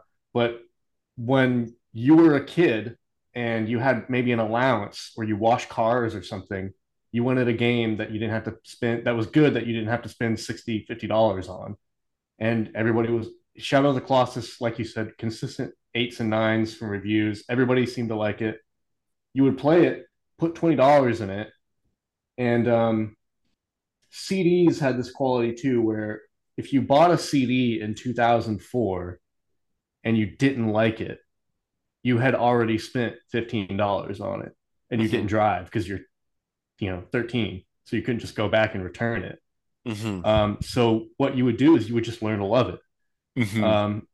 because you spent $15 on it, and that's the end of it. You're not gonna hate it. Like it's like the opposite of sour grapes, and I think Shadow of the Colossus had that effect for people, where lots and lots of people bought it with that greatest hits label for 15 $20, Yes. and probably didn't understand it at first, but forced themselves to understand it because they were 12 to 14 years old, didn't have a car, couldn't just go return it like you can now. You can just log on and fucking return anything. Yep. Um, and just learn to love it and appreciate it for what it was. And I think that's actually part of why Last Guardian didn't do so well, is because the environment is different now. You can just People were just, oh, this is a puzzle game, Yeah. with that's slow. Like, okay, fucking, you know, Yeah. 30 And minute Steam return or whatever. It's not on Steam, but yeah, I also do blame the presence of the internet talking head, like being like immediately dissuading anyone from making a purchase that's not like outside of the conventional sense of a game. So it's right. like, oh, you have this game where you play as a little boy with his pet griffin monster, and you have to learn how to control the griffin monster. And you can hear the critic like in your head already. Like they're Yeah. just like, you're just playing this. You're playing as a little boy. You're playing as a little boy, and there's this dog. Why There's am I this, not you know, why am I not playing as a frizzy hair mulata giving me some quippy one-liners? or better yet, why am I not playing kick my high school bully's ass simulator 375? Um, Yeah. like, which is what, like, I don't know, like I love GTA, but like that's why it's popular. You Yeah, know, no, totally. I mean, I'm glad you brought up the whole you had to learn to love it, because that's an interesting like sub faction of Shadow of the Colossus's like unique fan base, is that people spent time learning how, like, because a magical quality about Shadow of the Colossus, because it is like set in an open world, but it's not an open world in the sense of GTA where there's things to do. It's like in Shadow of the Colossus, the open world is just there to sort of give enough environmental storytelling and find and fight colossi. Like that's it. right? And because of all this and like the need to like learn more and the fascinating, aspects of it, the fantasy, the sort of mysticism that's sort of imbued within the code of this game, you have like people still trying to, or people were trying to find secrets about this game. Like, was there more to this game that we didn't know about? Like, there's even a YouTube channel dedicated to finding like The every 17th Colossi. Yeah. the 17th Colossi, which isn't it's not real, even though they said No. that they wanted at most 48 Colossi in the game. Like, oh, PS2 was literally going to set on fire if you did that. Yeah. And it wouldn't have Uh, been the same game, I think, if they had no, had that many. 16 is a perfect number, which, that was something that goes very much in line with Fumito Ueda's subtraction design of cutting what only feels good in the moment, or what feels good to play, what's interesting to play. But you have this whole culture of people who are like trying to just figure out what is in this game. Like there's very few games that I can think of that have like such a reaction out of people where it's like I have to figure out what is inside here. Like, is there more at stake, or is there more at play about this game that I'm not seeing or I haven't discovered? But there isn't. Like that's kind of like the greatness of like Shadow of the Colossus. It is what it is. You kill Colossi. That's it. And it's all in service of this like very small, very tender, very lonely story that I can't help but get like just I even playing remake recently. I'm just like getting like emotional at like so many just small scenes. Like there's like the one I think it's after you beat the eighth Colossi and you get the like the dream that Wander has where he like sees Mono waking up and it's just a dream. He like touches her cheek gently as she's still in her coma. Like somber little moments like that just like fuel this quest to save her. It's such a tender and very bittersweet story that playing like no matter what, like playing, I know how it's gonna end, but I'm just like I still want it to like end the way I want it to. I want Wander and Mono to be together, but the Mm. game that's the point though, is that they can't be together. And the Like, game ends very, very shockingly and dramatically in the oh, way that you don't want it to end. it is one of the most heart-wrenching moments in a game I've ever experienced. Like, And just bewildering, just confusing, like very, very Twin Peaks Return kind of, um, just taking you so far out of the game and into a different place than you yeah, expected. yeah, no, Um, it- I really like just the fact that you come so far in this game. No, granted, the game isn't long per se, like probably is like an 8 hour game, 10 hour game around that ballpark.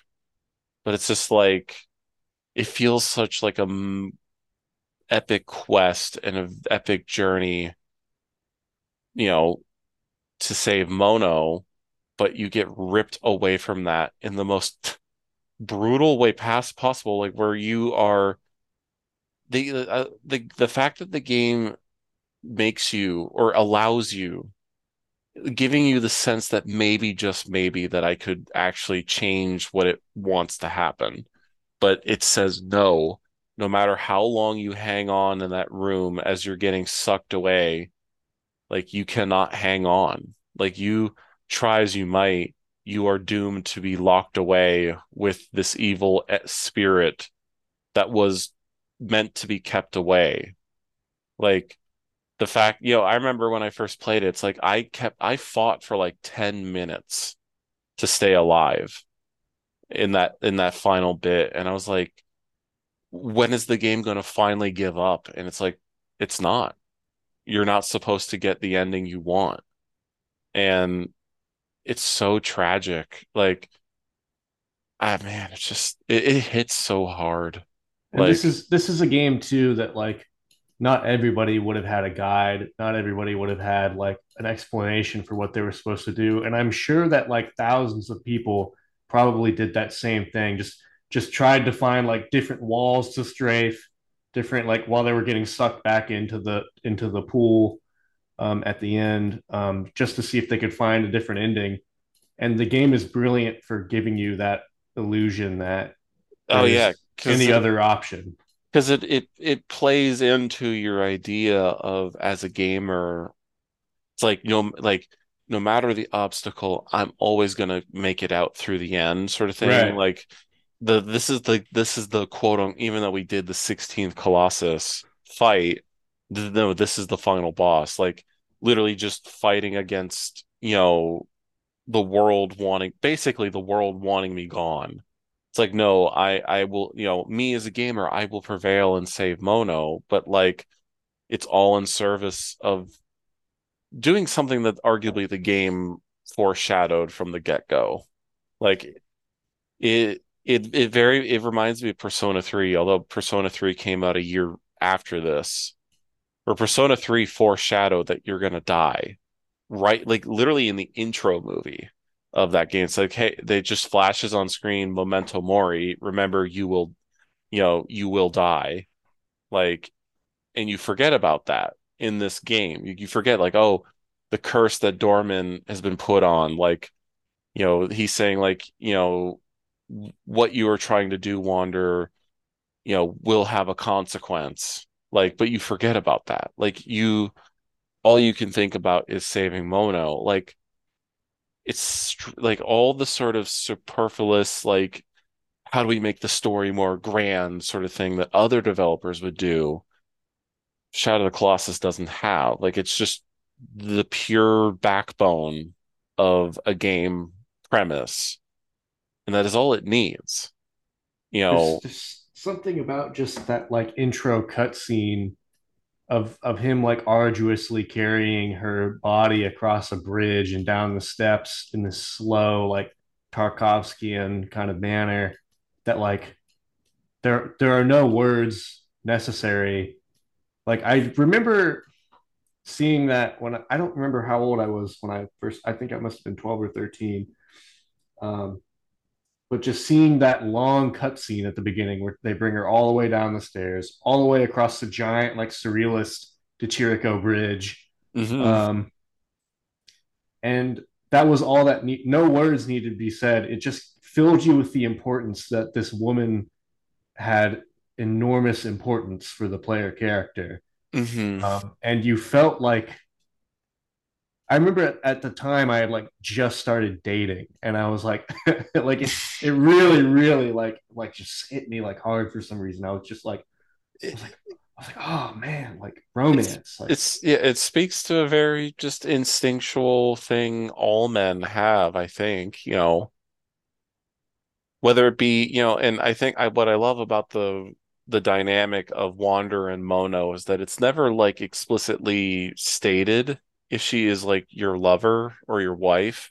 Like she even could be like your sister even, or mm-hmm, heck, she could be like even your mother, maybe, I don't know, probably not. But what is evident though is that Wander genuinely, like, she's the only figure that matters in his life, and the fact that she is in this, cursed by this spell that has more or less killed her, and all that matters is to sort of do whatever it takes to survive, it speaks to, I think, a very instinctual male quality in all of us. And I think that's why a lot of people can resonate with it, even though if it doesn't explicitly said, like, that intro where it's just this long drawn out thing where it doesn't need to self-aggrandize itself. Like you get the point across clearly through the imagery and the location that you're going into in the Forbidden Lands.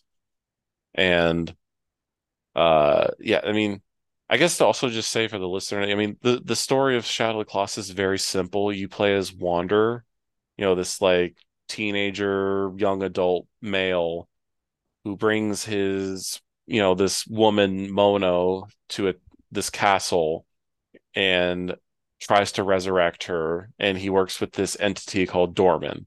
And you have to kill the 16 colossi. That's the basic getup. Like kill the 16 colossi and Mono will be revived. That's it. Like, and then from there on, the game kind of takes a step back. It doesn't have these like long cutscenes. I mean, the only sort of story that you get is like Dorman just explaining to you where the next Colossi is. Uh, and that's all you need to propel you forward in this empty, melancholic landscape that is devoid of life. There's no enemies except for like little animals that you will encounter that run away when you get near them. And it's all just these beautiful locations that are so real. I mean, I adore the look of this game. This like washed out, bloom lit environment that is just ambient sound 90% of the time. It's just the wind, brushing, breezing by, or it's just like trees, you know, blowing in the wind, or just like the quiet serenity of it all. Like it's very like Death Stranding. I think we were talking about this a while ago when I pitched this idea to you. it's like one of the most melancholy games you can ever play. It's one of the most lonely games you can ever play. I felt like genuinely a little bit depressed after playing it today. I was just like I like finished this game and I like went up to my wife. I was just like, we don't really spend a lot of time together anymore. I was like, it's like, damn, this just like something about it just really taps into that loneliness. I think it's just the fact that you don't speak to another character at all, and Ever. also the like quasi sort of like prison atmosphere of some of the map areas where you're like, there's all these bars, there's all these giant columns and stone that you feel like imprisoned by a little bit, even though they're beautiful. Hmm. They're all just decaying and ratty and molded over and mossed over, and Hmm. you feel like your character is destined for something greater. Yeah, it feels like Wander, and by extension you, the player, are just kind of like trapped in this. You've been like almost like banished to this world, even though you haven't necessarily at the beginning done anything wrong, even though like you later get punished for this action by a group of uh uh people from the shrine that I want to say Wander was a part of. It seems very clear that Wander was a part of Yeah. this group at some point, but it feels like by doing this action, this very gamey action of saving the woman per se, you've been like trapped in this place that is only populated by these giant monsters, these like giant kaijus that even another thing about these, the colossi is kind of like makes it even more like depressing in a sense is the fact that they don't engage you until you instigate them. Like Yeah, a they're lot, very placid, they're yeah, like natural features or something. they feel like animals of the environment. And I mean, they look very animalish. A lot of them look just straight up like animals. There's one that looks like a bird. There's one that looks kind of like a bull. There's one that, some of them even look very humanoid in appearance. Like they feel like living creatures of this world that are existing as they are, and then you, the gamer, are instigating them into a fight. And that's where, I think the truly magical, unique thing about the Shadow of the Colossus is that those colossi fight are so they punctuate these moments of just bitter quiet, like these just poignant, quiet moments, like finding these colossi, and just suddenly the game becomes the most grandest of grand encounters you've ever experienced, where the music just becomes this like romantic, fully orchestrated, you know, symphony, just that has like a tinge of just like sadness imbued to it because you're literally like you're helping Dorman get free, but you're also killing any life that is still present here. Like you, there's like so many of these colossi fight themes that are just like I feel genuinely like sad like hearing them, even though it's supposed to be eliciting this like, oh yeah, like I'm beating the big fat monster sort of thing. And Um, you're given that hint that immediately that what you're doing is maybe wrong by you finish off the first Colossus, and it just plays this for and this happens for each one. The saddest music you hear in the entire game happens after you beat each Colossus. It's like doomful like choir music plays, and yeah, then it's so sad. And then you see, the Colossus just like collapse to the ground, and you just see the black, just spiral like entity escape them and come for you and attack. attack you in a way. And It's a very pagan game. It's a very pre-Christian game in a sense. Like it's all about like just the damned nature of man,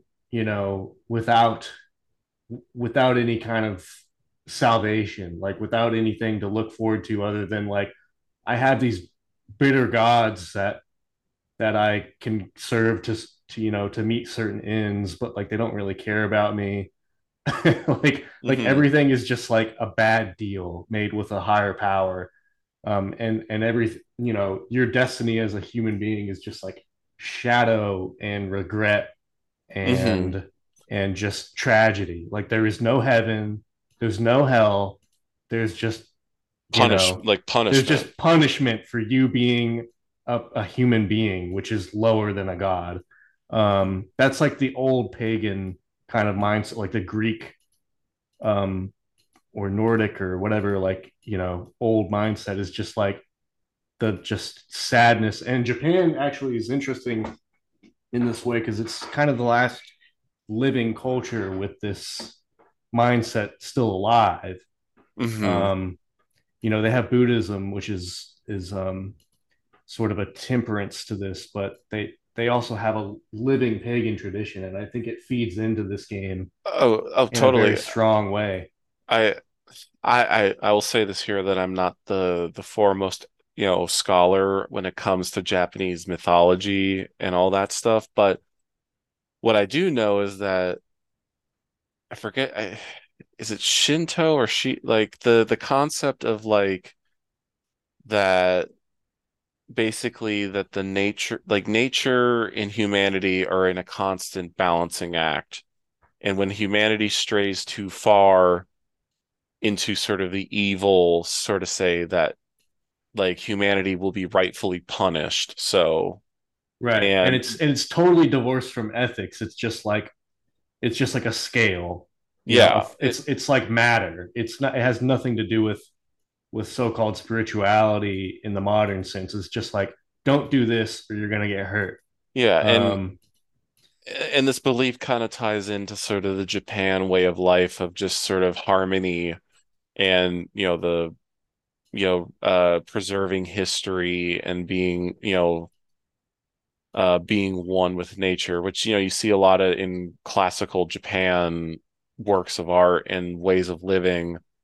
And you see like when they thrive and prosper, but when you see Japan suffer untold like despair and all that stuff, like Shadow of the Colossus definitely evokes that sort of Japanese thought process where Wanderer, even though on the surface we as gamers see him doing a selfless good act, he in reality is unleashing the one being that has been labeled as like an evil entity per he se. he's a bit like Cooper in Yeah. in Twin Peaks. He's trying his absolute best to save the girl, and Hmm. in that ostensibly morally good search, he sacrifices his humanity to a kind of black magic thing, Hmm. and it ends up, it doesn't matter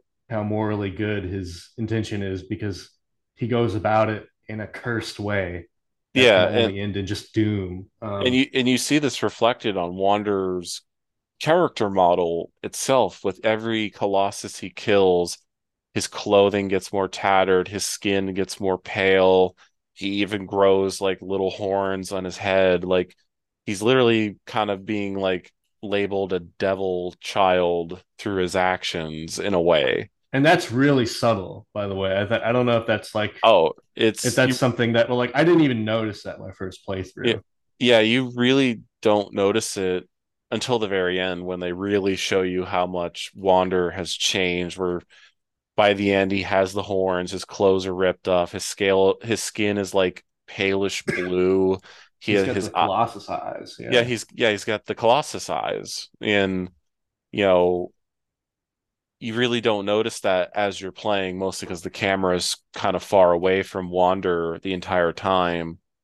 But the fact that like you see you just see like the consequences of your actions being presented to you in subtle ways. Like whenever you kill a colossi and you return to the temple, you just see a new shadowy figure looming over your unconscious body, just like what like it's like the colossi spirit are just like judging you. It's like, look what you've done to us. We're just now reduced to this sort of like uh ethereal entity that cannot do much, and we are judging you while you aren't conscious. And then another small subtle detail, I don't know if you noticed this, but with every colossi kill, a new dove appears on the thing where Mono sits. Oh wow. Yeah, like a new dove. You never notice it, but every time you kill one, a new dove appears.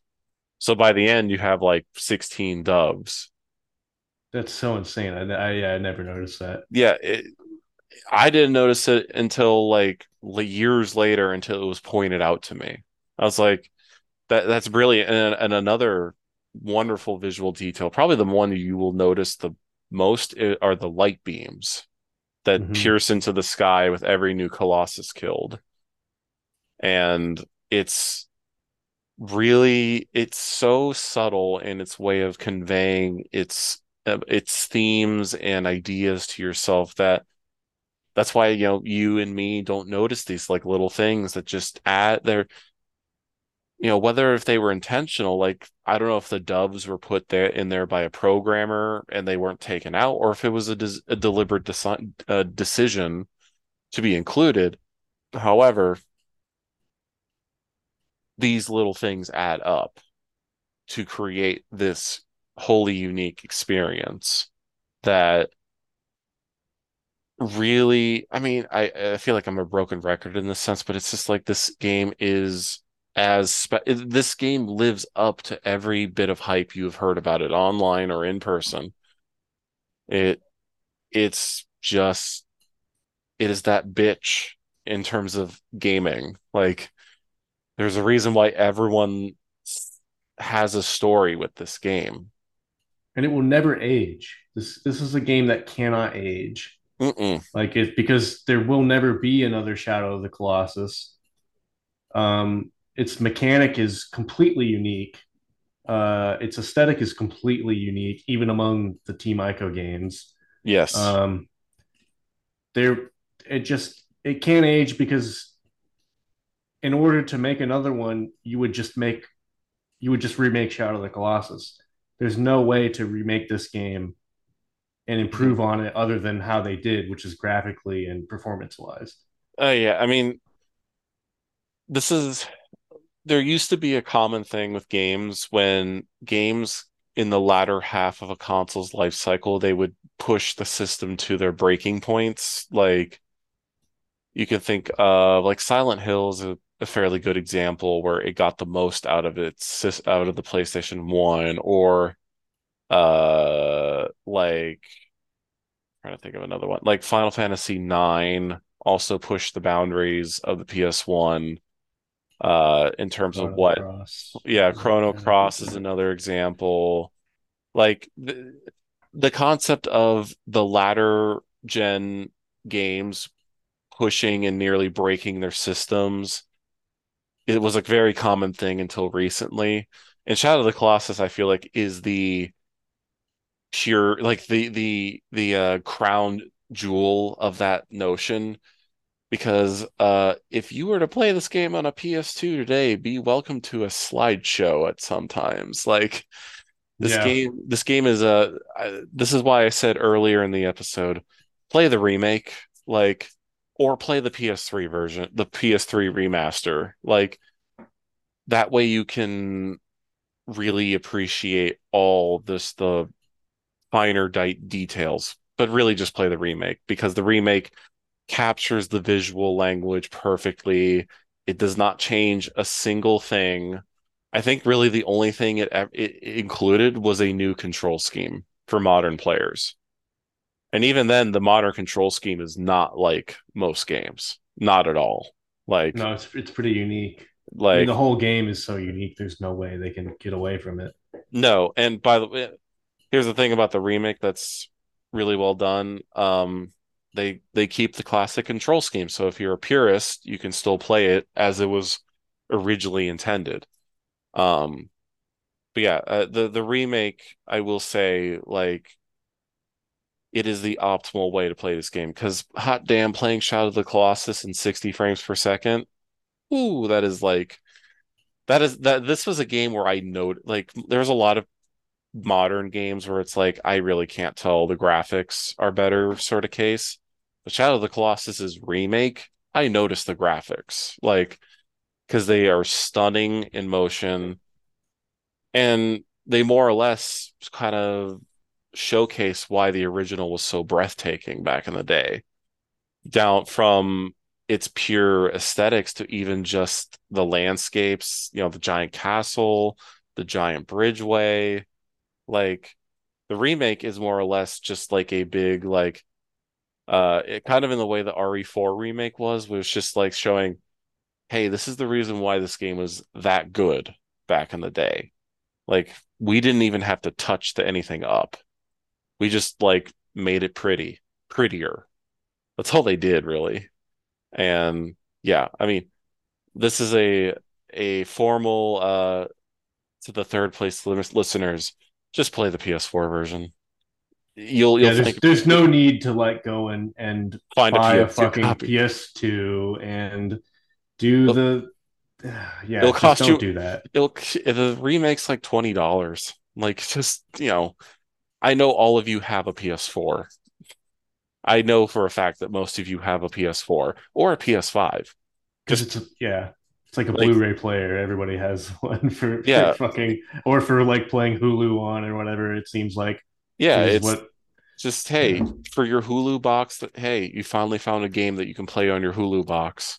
Um but yeah, I mean Shadow Colossus, even back in its original state, I mean, there's so many techniques that Team Ico were like pioneering at the time. Like they did this with Ico, but like the inverse kinematics, where it's just like it's such a small thing, but the fact that your character's legs when they go up a stair looks realistic, like they bend and react to different surfaces. Like, hey, if my character is kind of like halfway up a stair, he'll put one leg up on the stair and one leg will be down.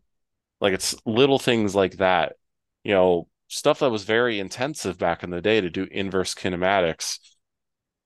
Like that's another little visual detail that you wouldn't notice or understand if I didn't tell you. But like stuff like that adds to the experience, or the way that the colossi behave, where if like the colossi have you in your gaze, they'll actually track you with their head. It's like these enemies are now actually properly recognizing me as a threat, and they will keep an eye on me. The fact that colossi, like the way they interact with the world, sells their literal colossal size. The fact when they step, the ground like breaks a little bit, or when they swing their weapons, like it leaves just giant craters where they like there's so many just fine little details that on the surface you'd be like, well, of course, like that makes sense, right? But it's so expertly done and never draws its attention like to you. But it's And like nothing all in it this game feels like a gimmick in any mm-mm. way.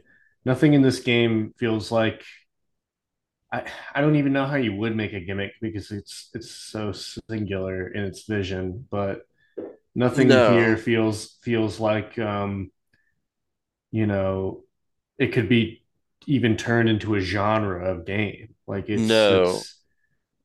it's I perfect as it is. I feel like I swear other games try to do the whole you're fighting a giant monster, like, and that was the central mechanic, but they never live to the experience that Shadow provides. Like, I mean, I've seen the concept of fighting these gargantuan monsters applied in different things. Like God of War 3 was clearly inspired by this game, where you're fighting mountain-sized monsters and you know it really, it elevates God of War 3, but for a different reason.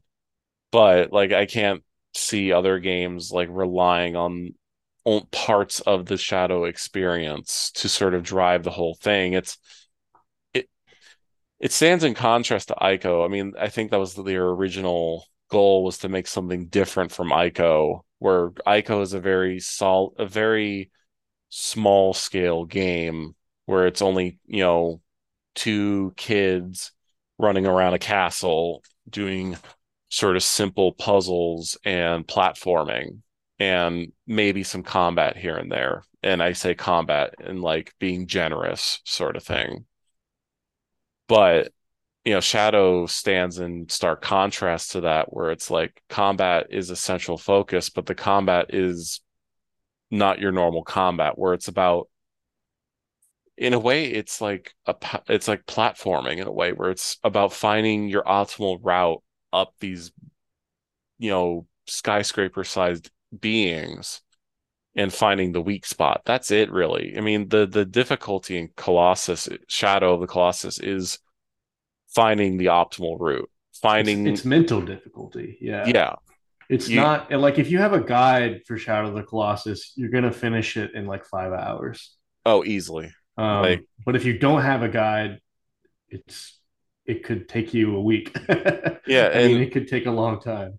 it, Shadow of the Colossus has a system where if you're struggling, it will give you like a vague hint about what to do, but even those vague hints do not help you sometimes. It's uh like one of them, I think it's time we bring up our least favorite Colossi, the turtle.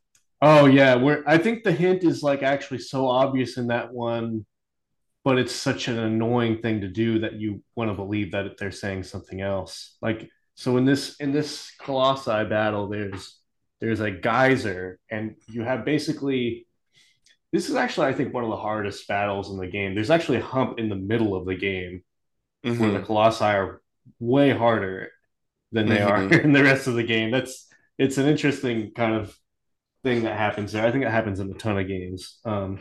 But you have this thing that basically instant kills you from a distance with Mm-hmm. projectiles, and you have to lead it facing forward. That is so that it can shoot you with projectiles at any distance, and Mm-hmm. lead it facing forward on top of one of three geysers in this huge map. And this thing Mm-hmm. is so slow. It's so slow. It's probably one of the slowest colossi. It's literally a turtle. It's designed like a turtle with a big shell. Yes. Um, and so you get it on top of a geyser, which takes a lot of finagling because you have to snake to avoid the projectiles, which causes it to go away from the geyser because it follows you in a line. Mm-hmm. Um, you get it on the geyser, you shoot arrows at two of its feet, specifically the feet on the one side. If you shoot any of the other feet, it doesn't work. It has to be the one side. And then once you're on top of it, it's kind of the same deal as a lot of the others. But to figure out that initial bit is like, I mean, that was one of the PlayStation 2 had a lot of games with punishing puzzles, Yes, that and is very that true. had to be one of the top few there, that particular guy. Yeah, yeah, because it stands in contrast because a lot of the Colossi fights prior to that were very straightforward. It's like I Yeah, think of the third one where it's just like, oh, make him swing at you and get out of the way in time to avoid the hit. And it's just ride his sword up to the top and then doing like a few jumps. That's it. right. Or, like the bird in the lake. It's just like, well, you just got to shoot it to get its attention and then Jump on it. yeah, just position yourself on a platform where it'll fly over you, where its fur it will fly over you and you can grab it. Like, or there's the fourth one where you have to do the tunnels underground. That one did piss me off back in the PS2 days. I think it was harder. I think it must have been harder in the PS2 than it is with the PS4 because Possibly. I I think blame the something frame was rate. janky about it. Because I remember taking a very, very long time for it to like. get its head down in front of the door. I blame the Um, frame rate because yeah. frame rate decreases latency and overall game speed. So like the remake kind of spoils us in the sense because it's like 60 frames per second and it's like instant and the latency is so low. So anything that would be like tedious, quote unquote, is like almost now non-tedious as a result. Um, yeah, most the Colossi prior to the Turtle one are very straightforward puzzles that you can easily get through. And there is that period in which the middle part where they definitely ramp up the difficulty and sometimes can be a miss, I say in quotes again, but also sometimes that difficulty creates some really amazing fights. I think of the one in the sand where you have to run away from it and have to shoot its eye. Oh, that's brilliant. It's so thrilling too. Like Uh, it's with the fact that the camera actually turns around slowly and you just see this giant monster just riding in the sand with those big honking eyes peering out from the sand. And it's just like you are just sprinting on aggro, trying your damnedest to just escape, trying to line it up a perfect arrow shot to so it can crash into a wall. I mean, that's like one of my highlight Colossi fights. that one's a Uh blast. That's a harder one, but it's a blast, I yeah, think. that's where the sort of big braining uh actually is really exciting and interesting. I even like the one in the lake where force it you have to swim around on it to get to its head, and then you have to use the teeth on its head to steer it to a higher platform so that you can get on it on there so that it can expose its belly where the weak spot is. Like I think that's another great like puzzle gaming moment where it's just like you have to think hard about how this Colossus is behaving. You have to sort of pay attention to the little things strewn about it. Like I like how the Colossi in various different ways have like very tactile parts of them that are like part of the gameplay. Like again, like the fourth one, or no, the third one, where it has those like platforms on its back, which are its ribs, I think, jutting out, or even the small bowl one. I think it's the 11th one in the like temple room. Mm. I think of that one where you have to like lure it so it knocks a stick from a fireplace, and then you have to grab that stick or that torch and then light that torch on fire so that it scares that colossi into backing up so that it would fall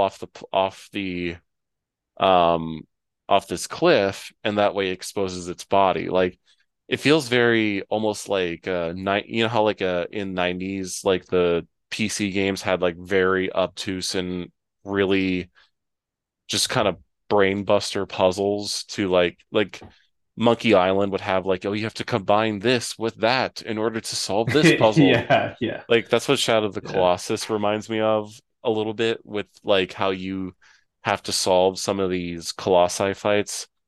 Um, Just trial and error for a lot of them if you didn't have a guide. yeah, like or I think it's the 13th or 14th one. It's the second iteration of the bowl where you have to make it crash into the pillars to knock over the pillars. Like, That one is had my palms sweating the whole yeah, that time. I would like the controller was flying out of my hands. It was like the smaller ones. I think it's interesting, kind of a mechanic where the smaller ones are really the ones in this game that make you shit your pants. Yeah, because Um, they stand in contrast to what you understand a colossus is, because the colossi are literally colossal, like they're colossal in nature. They are skyscrapers that attack you. But then you have this little one these little ones are they're arguably more, fast. yeah, they're Yeah. fast and they're way more aggressive at you. Like they'll and then here's the thing too, Team Ico games have this sort of semi-realism where like in Shadow of the Colossus, if you get hit by like one of these smaller colossi, you get like stuck on the ground. you're like you get like knocked out briefly and you Yeah. have to like wait a few seconds before you can get up. Like these smaller colossi are like brutal in that sense for just like, oh yeah, you weren't planning this out. Well, you get fucked up, Bucko. Like, Yeah, I feel like they must have fixed this, but I remember in the PS2 one, I think the first small one, if you get stun locked, you can get stun locked by it. I remember Um, that too, vaguely. but in the new one, that doesn't happen. It actually is civil and it waits for you to get up, which is like very nice of them because that was infuriating in the Yeah, second one. And it kind it's of happens with the Cerberus one. The other yes. small one will just straight up stun lock you if you don't. It's You know, yeah, classic PlayStation stun lock. yeah. Infuriating mechanics. But Yeah, it's old games. It's you, if you didn't grind your teeth on the old school games, you're not a real gamer, quote yeah, if unquote. you're a Zoomer, this game Will might make you actually make mad. you it'll make you angry. Yeah. If it doesn't make you angry and you can see through to the end, young Zoomers, you'll actually become a better person in the end. Or you'll be very confused and very, very depressed. Uh, I think it is worth just a tangent on this the complete insanity of the ending. Oh, Um, yeah. like the fact that I mean the irony and hilarity of them turning you into a colossus at the end, Yes.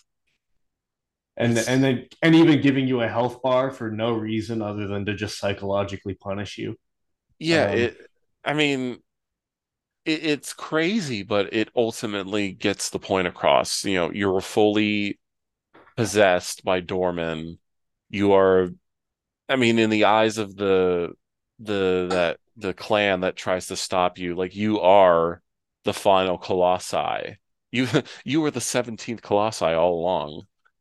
and Um, they look at you. The dialogue is so good because they talk about you as just like a totally lost cause. yeah, you're like the arbiter of like evil, more or They're just less. like, we told you not to go to this cursed land, and you did it anyway.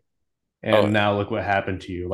And meanwhile, as the player character, you're just a gamer, and yeah, you're just completing the objectives. yeah, and You're just MK Ultra into this scenario where you have to commit atrocities and you don't know why. listen, Um, as a gamer, I am going to kill you. yeah, Um, it's a bit of irony in that whole scene too is that when you're when you're basically like on your hands and knees, like struggling, literally, Wander is still trying to get to Mono, even when they're literally about to, kill you. Like you're at your like arguably your weakest as you're like basically look like a miniature colossi. And the fact that like these guys they stab you in your sigil on your tunic, a la how you kill the colossi, feels mm. so it's such like a like just a it's a bit of like tragic irony. It's like you've been undone by the action that you've done countless of times for the past few hours. And I always love that little moment. It's so like you have to notice what happens for it to like really just like hit. You're just like, yeah, you are the Colossi now, and these people are trying to stop you. And in a way, kind of how we as players initially view the Colossi too, as these threats to our ultimate goal. You know, the I forget if they're like I forget the proper name for this group. Uh, what are the Shrine of the Emon's company? Emon, the leader of that group. Hmm. Um, I like how, in a sense, because you've more or less transformed to Colossi, like they kind of do the action of what you are doing as a player, as a gamer. You're just completing the objective, but yeah, that whole sequence more or less just kind of recontextualizing the game and just flipping the script on you. as you're just like basically in a race against time until you get your comeuppance for the actions you do. It's a great prefiguration of you can see how Nier took inspiration from this game Oh, because of the infamous scene in Automata where you figure out all the robots are people and you're actually a inhuman fucking cyborg killing human beings that are trapped in these gnostic sort of body prison things. yeah, um the Shadow of the Colossus DNA runs in the Nier franchise. Like, and another thing, this is a thing about Shadow of the Colossus that I think a lot of games, it's like one of the main central themes that games love to sort of tackle. And I think it's something that games can do very well and easily is the concept of like violence has consequences. Like your violent actions have consequences. And post Shadow of the Colossus, we see this in a lot of games. Like we see like Spec Ops: The Line has this sort of theme present in the game where it's like commenting on itself as a video game, commenting on the sort of instinctual nature of what we want to do as video game players, kill the monsters, save the girl, sort of thing. Like Spec Ops: The Line comments on it. Metal Gear comments on it frequently too, at times, not solely as the main theme per se in one game, but it's a theme present there. I mean, we even see it up to today with games like The Last of Us Part 2, where they're sort of commenting on the sort of concept of a game. And I think as much as I like games like The Last of Us Part 2, I still think Shadow of the Colossus does it better because it never shows its hand in this regard. It's something you have to learn yourself. And if you haven't figured it out during the course of killing 16 colossi, I think Emon's final words to you really bring home this central theme of uh I I hate my brain. I just remembered the famous Gmod video of Half-Life Full Life Consequences. Just I fucking hate myself for thinking about that. But the point being is like, you know, committing a violent act will have a consequence no matter what. No, like you were saying earlier, no matter how good intentioned we believe it is, no matter what we believe as a gamer is a good intention, there will be a consequence for the action. It's like a yin and yang balance at play. And I really like how Shadow Colossus just gradually lets you figure this out. And the punishment you get as you're sent into that pool of light with Dorman, like, I don't, it really feels fitting for killing 16 colossi. Like that feels almost like the right punishment for Wander in the logic of the world. I guess that's what I'm trying to say. I think it's just such a great example of again that like pre-Christian kind of thinking where there is no winning for a human being. Like you're either going to make a bad deal with the powers that be, or you're just going to die miserably like a mortal. Hmm. Um, and you're sort of that's why it's so much more tasteful than other games that try to like do this moralistic thing where like oh you had to kill people but it's bad because we made you kill people but it's bad anyway, even though this is why you bought the game. It's like the game, like if you have that kind of mindset about it, it doesn't have that moralism about it. It's just like this is a logical outcome. You mixed bleach and ammonia and now you will die, Hmm. basically. It's like chemistry. It's like you killed 16 colossi and now you're fucked and that's it. You get um, reborn as a baby. you get reborn as a baby, you become a demon because I really love that because it was sort of like saying, you know what, like we have to revert you all the way back to day one because you have such an accumulation of sins Yeah. that, you know, But what's brilliant about that, the fact that they the world itself put press the reset button on you because you were such an irredeemable presence that it resets you to being a baby. But the fact that you as a baby still have the horns, like right, you're you are, still cursed. yeah, you and in a sense, Mono have been cursed too. With the You know, fucking crippled horse, which is like actually the saddest thing in the entire yeah, game. yeah. I mean, okay, correct me if I'm wrong.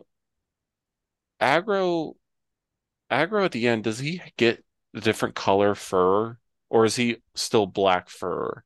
Because I thought, I think he's black all the way through, but I could be wrong. That would be kind of fascinating oh, if he was. okay, it's funny. I have my playthrough, because I always like to have a playthrough on my second monitor, just visual reference. And Mhm. it pulled up on the ending. Aggro has white fur now. Like, well, Aggro is black and white now.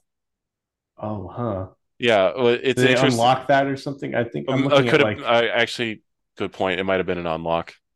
I Uh, think there's like different. I'm looking at like you can get different skins, but I okay, don't know how you do that. redact my statement from before, but the point still being Aggro still is a limps for basically the rest of the game, which granted is just a 15-minute cutscene or whatever.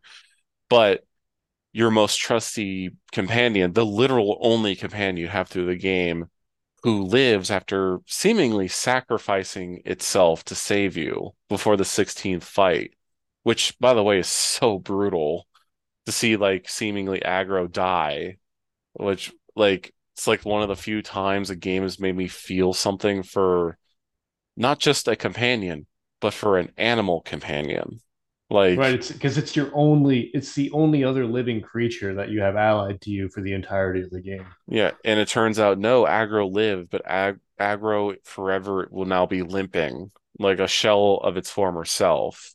Which means you have to, I mean, like I don't know if you know anything about horses, but like when a horse breaks its leg, it has to be put down because Yeah, I it can't survive.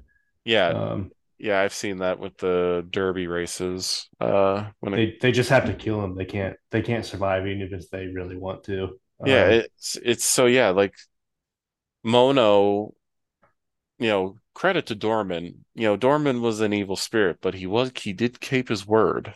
Um, uh, but Mono is still cursed with a cursed baby version of you, a crippled horse, and more or less you're not there anymore. Like even in the midst of like yourself, you're in your internal sort of righteous act, you still damned your significant other.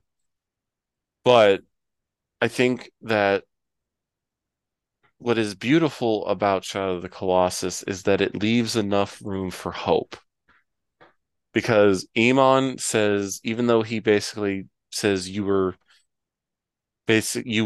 going to curse the world basically by letting Dorman out, he still says and implies that there is still hope for you to possibly learn from your mistake of doing this.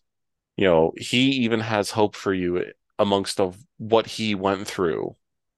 And the fact that even though Mono is in a world without you, having the devil horn baby and the limping aggro, they make a point to just showcase, you know, Mono embracing with all the various small woodland creatures of the world, kind of like acknowledging you and your baby form presence, I guess.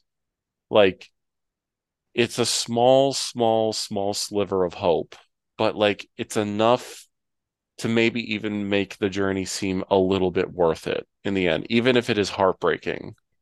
There's still like a glimmer of hope present at the end. And then there's of course the sort of interesting fact that your main character in Ico has horns Yeah, and the same tunic. Yeah, Um, the theory is the fan theory is that you can see the shores of Ico, like the where Ico takes place. You can see it in shadow, and the fact that a lot of fans do believe that I believe the theory is that Shadow is the prequel, but it's like 1,000 years before the events of Ico. And it's just like, oh yeah, hmm, that Mono was the cursed queen of Ico, like trying to keep all of her like little devil children, like devil horn children alive. So, and I could see it. I could definitely see that the two are interconnected. I don't think Last Guardian is connected to the two from what I've read. Um, but that's another thing I love about Shadow of the Colossus is that there's enough ambiguity where you're allowed to sort of hypothesize about not just like the connections between it and Ico, but just in general about the whole experience. Like, you know, what were the Colossi doing? What were these ruins for? What was this castle in the middle of the map for? It right. kind Like of, who built all this shit? Like yeah, why is it that you can go 3 stories underground and find lit torches? yeah. There's Like what it just, it's something that very dreamlike to that it's if they had pointed you directly to a sequel at the end, it would have been so insulting.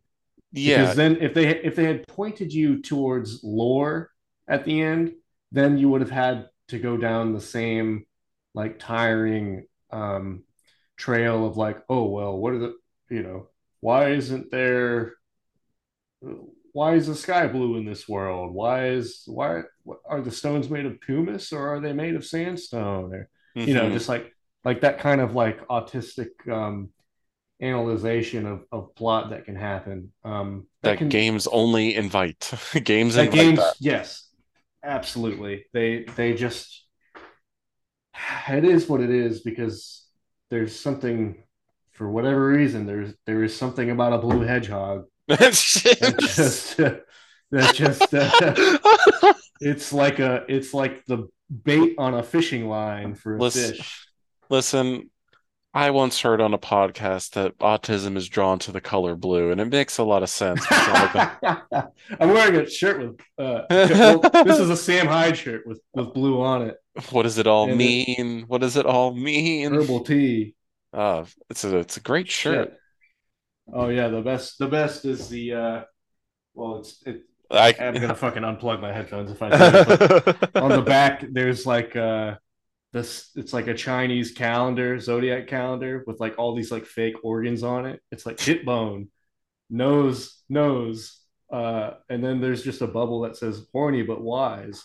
I love that. Dragon Sakura. Yeah, Uh, so granted, Shadow of the Colossus does not have a lot of blue. Oh wait, oh hold on. It has the blue eyes of the Colossi. It's all connected. oh Autism is yeah, drawn to the color blue. that's what it is. No, I think this game is pretty anti autism in a Autism. way, Well, just yeah, it because also I had been thinking about this playing it again. It is unspeed runnable. yes. I mean, only in the sense that you could maybe beat it in 4 hours as opposed to 8 or 10. Yeah, But no, it's not like, I mean, I guess you could find some weird hardware glitch or something. I mean, listen, there's yeah, I always a mean, way. yeah, I don't want to know. And I really don't want to know because I don't think that would Would ruin kind of utterly defeat the purpose. Yeah, it would just be so ridiculous. and it's not like aggro will let you get to some places fast because oh boy, that horse can be a little hard to control. Yeah, But they make it difficult for sure. what I like about it though, and this is something Ev and I were talking about before we started recording, I think I can't remember. It was either at the beginning of the episode or before recording. Point being though is we were talking about the idea that control can be art, like the mechanics can be art. And aggro is a great example of this because aggro is hard to control, but I feel like that adds to Agro's character, even if it is minor.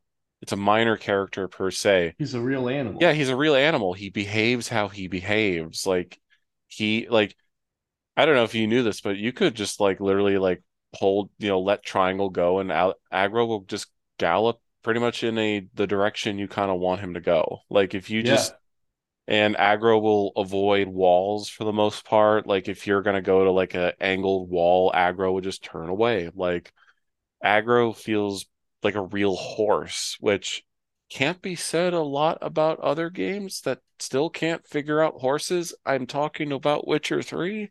it's Um, amazing how similar. I'd say the most impressive horse mechanics I've seen is I've been playing Red Dead, yeah, and it's amazing how similar Shadow of the Colossus is, made in what 2004 five, to Red Dead, made in 2019. 10, or which two or The new Red Dead, the new one was 2018. with the incredible. I mean, like the pathfinding on everything is great. It's like, I mean, us old heads, we remember when, like, if you had a follower in a game, it was like you were trying to find ways to kill them, because like pathfinding, they like only found out how to do pathfinding in like 2018 or something. I don't know what it was. But Shadow of the Colossus did pretty good pathfinding, I will say. Like for 2005, it was ahead of the game, and much like Ico was ahead of the game too in terms of technology. And that also feeds into the sort of aspect of the game too, is like it's a mixture of artistic qualities from the graphics to the music, which side note here, the music is fucking incredible. I probably said, I think I said it earlier. This music is amazing. This is like one of the best soundtracks ever for a game. It's And incredible. which is incredible for the fact because the guy who did Otani, he really hasn't, he's mostly known for like anime scores, but he's not really done a game of the level of Shadow of the Colossus in terms of sound, but scale too. Like, Yeah, I haven't. I tried to look through his discography to find something on the similar kind of feeling as Shadow, and it was all just like I'm looking through it now. It's like Future GPX Cyber Formula Zero, yeah, 1994. You know, that's just multiply that by 25, and you have his discography. Basically, it's yeah, not exactly the most somber stuff you've ever heard. yeah. It would, which again just kind of like adds to the magic of Shadow of the Colossus is they got this guy and he created one of the most beautiful pieces of music for a game ever. And then he kind of goes back to sort of his bread and butter, which is sort of that anime sound. I guess you could call it that. And yeah, I mean, listen, I mean, I've been listening to the soundtrack for the last few days, and it's just like, yeah, I'll just like listen to a revived path over and over again. It's like like that Mm, loop just is so beautiful. And but there's other like amazing pieces, like Prayer from the soundtrack is also amazing. Um, I think one of the songs is called like a despair filled something. I don't know mm. the name of it off the top of my head. It's Ah, it's God, a very the good sound, and I despair think fill farewell. some of the best stuff on it is just the like 20-second intro themes played for, like when you come across a mesa or a valley, and it goes down, it puts the two bars on the screen and goes into theater sort Hmm. of widescreen, and Yeah. just those small interludes that play are Hmm. like totally gorgeous and evocative, Yeah. and none of them Um, are more than 15-20 seconds. yeah, it really again, it's like the little things keep adding up to the game. It really does. Like every bit and bob is like woven beautifully into this beautiful blanket. I guess you could put it that way. But the point being is like every part from technology to artistic qualities, more traditional artistic qualities really just make the whole thing sing beautifully. And I really can't think of any game that elicits such a powerful connection other than Team Ico's own games. Like Ico and I'm assuming The Last Guardian elicit a very similar, powerful, true to the human spirit response. You know, there's literally there is a reason why this game is cited so many times by so many developers as their inspiration. Like you really can trace a lot of people like game developers' decisions about things back to Shadow of the Colossus, about how it handled things, how it did things, and I don't know, I mean, it's a game that can leave me speechless at times. Like it's like a miracle that a game like this exists, like at all. Like to think at one point this game was originally going to be an Ico sequel that had multiplayer in it. I'm like, thank God they Yeah, I was changed, reading about that. I can't imagine what that would have been. or it was just called Nico. Nico, yeah. And well, I thought it was fascinating. The dog in Last Guardian is called Trico. Yeah. It's I, like it's very silly, but it makes you Eco Eco is does always make you in think. the Eco is always in the blood of these games at some level, whether it be Fumito Ueda's fascination with boys with like little horns on their head, or just What like mythic what does he mean creature. by that? I don't know, man. I don't know, but hey, hey, he makes good games, so who am I to judge? But Maybe he just really likes the Chirico. maybe too. Who Seems to knows? be a really recurring. I kept looking at all the like sparse ruins and deserts in Shadow of the Colossus, and just like everything is so De Chirico. Like just that lonely like pillar in a desert and one figure that's like a disembodied head or Hmm. something. Yeah, Um, I mean, uh, yeah. I mean, I wish. Speaking of Chirico, that painting, that inspiration, because can I just say, fucking, here, let me actually grab it to show you, because I'm sure you've seen this. Um, can we just, the how the Ico's box art in Everywhere But America is that like inspirational Chirico. I posted it today, I think. uh Um, can we talk about this? This is the cover for America. America Damn, got. I'm. that's crazy.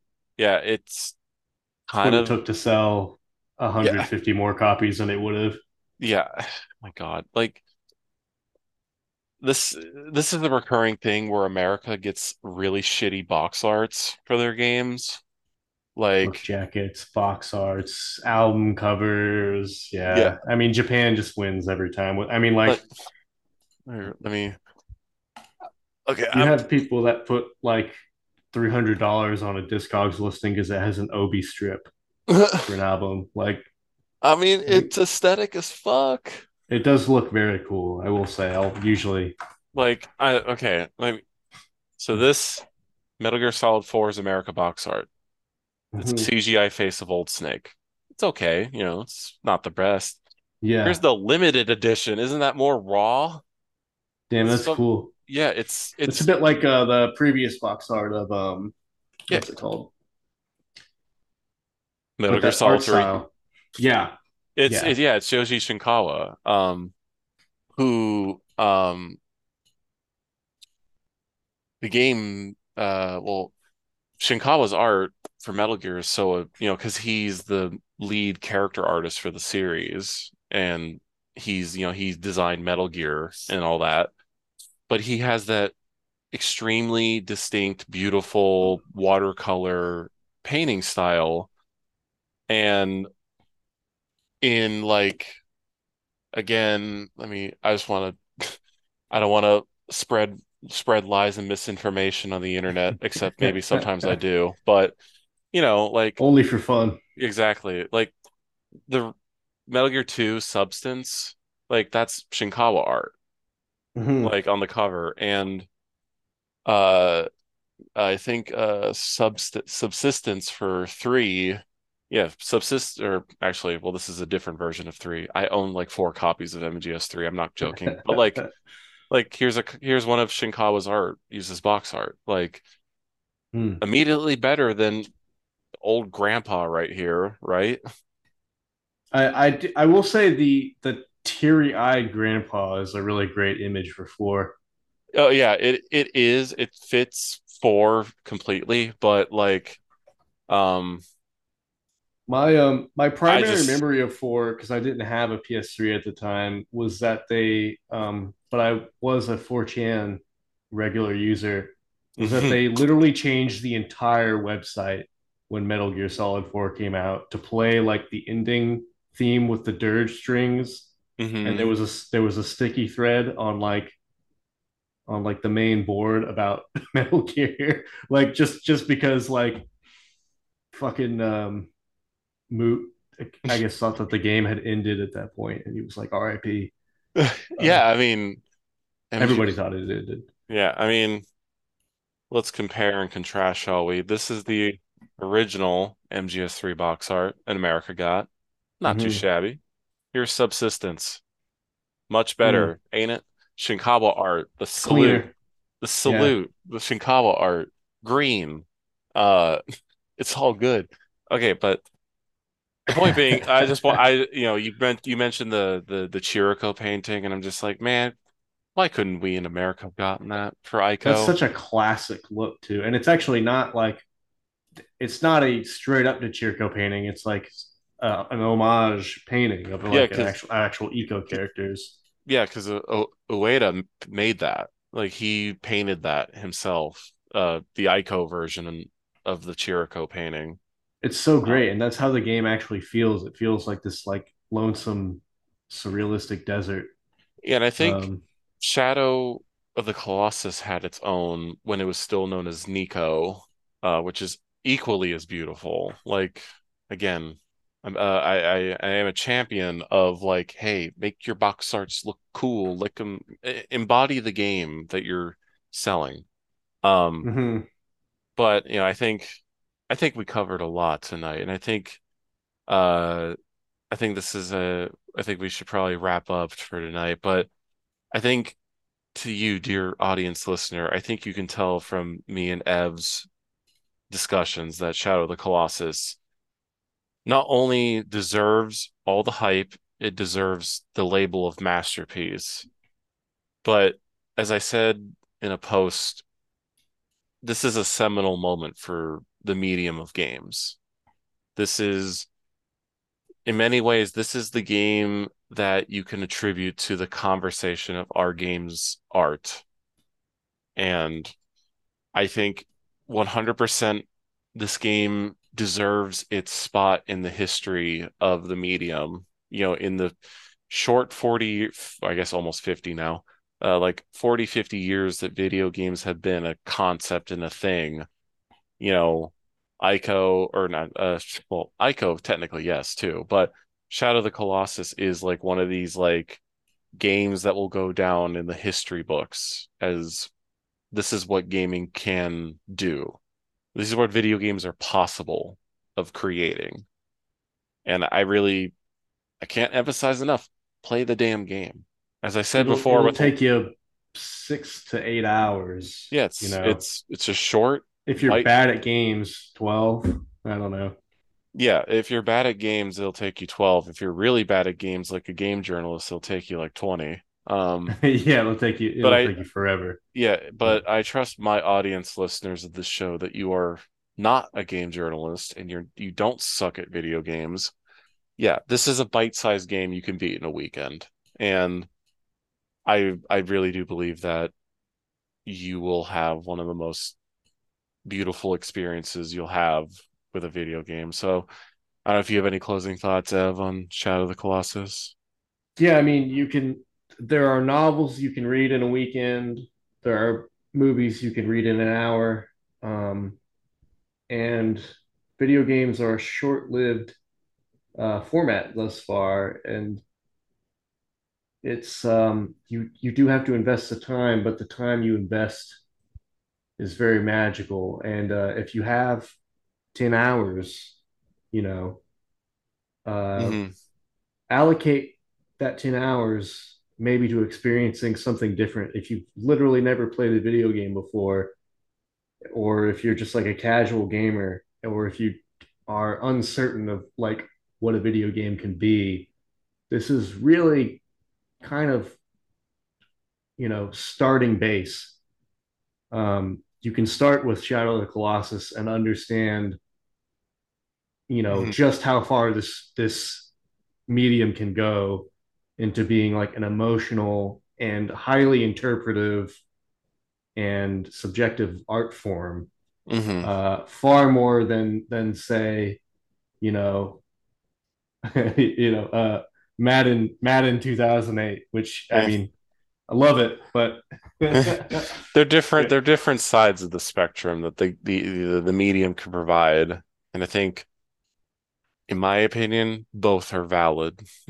But they have different purposes. It's yeah, sort of but like if you're reading a book, it would be sort of like, am I reading the Audubon Field Guide, or am I reading Pride and Prejudice? Like, yeah, fair. Uh, and I would say if you're curious what a controller hooked up to a screen can actually do for you in a way that is beyond words, uh, fucking buy this game for $5 off PlayStation Network. or or you can buy like a $20 copy physically.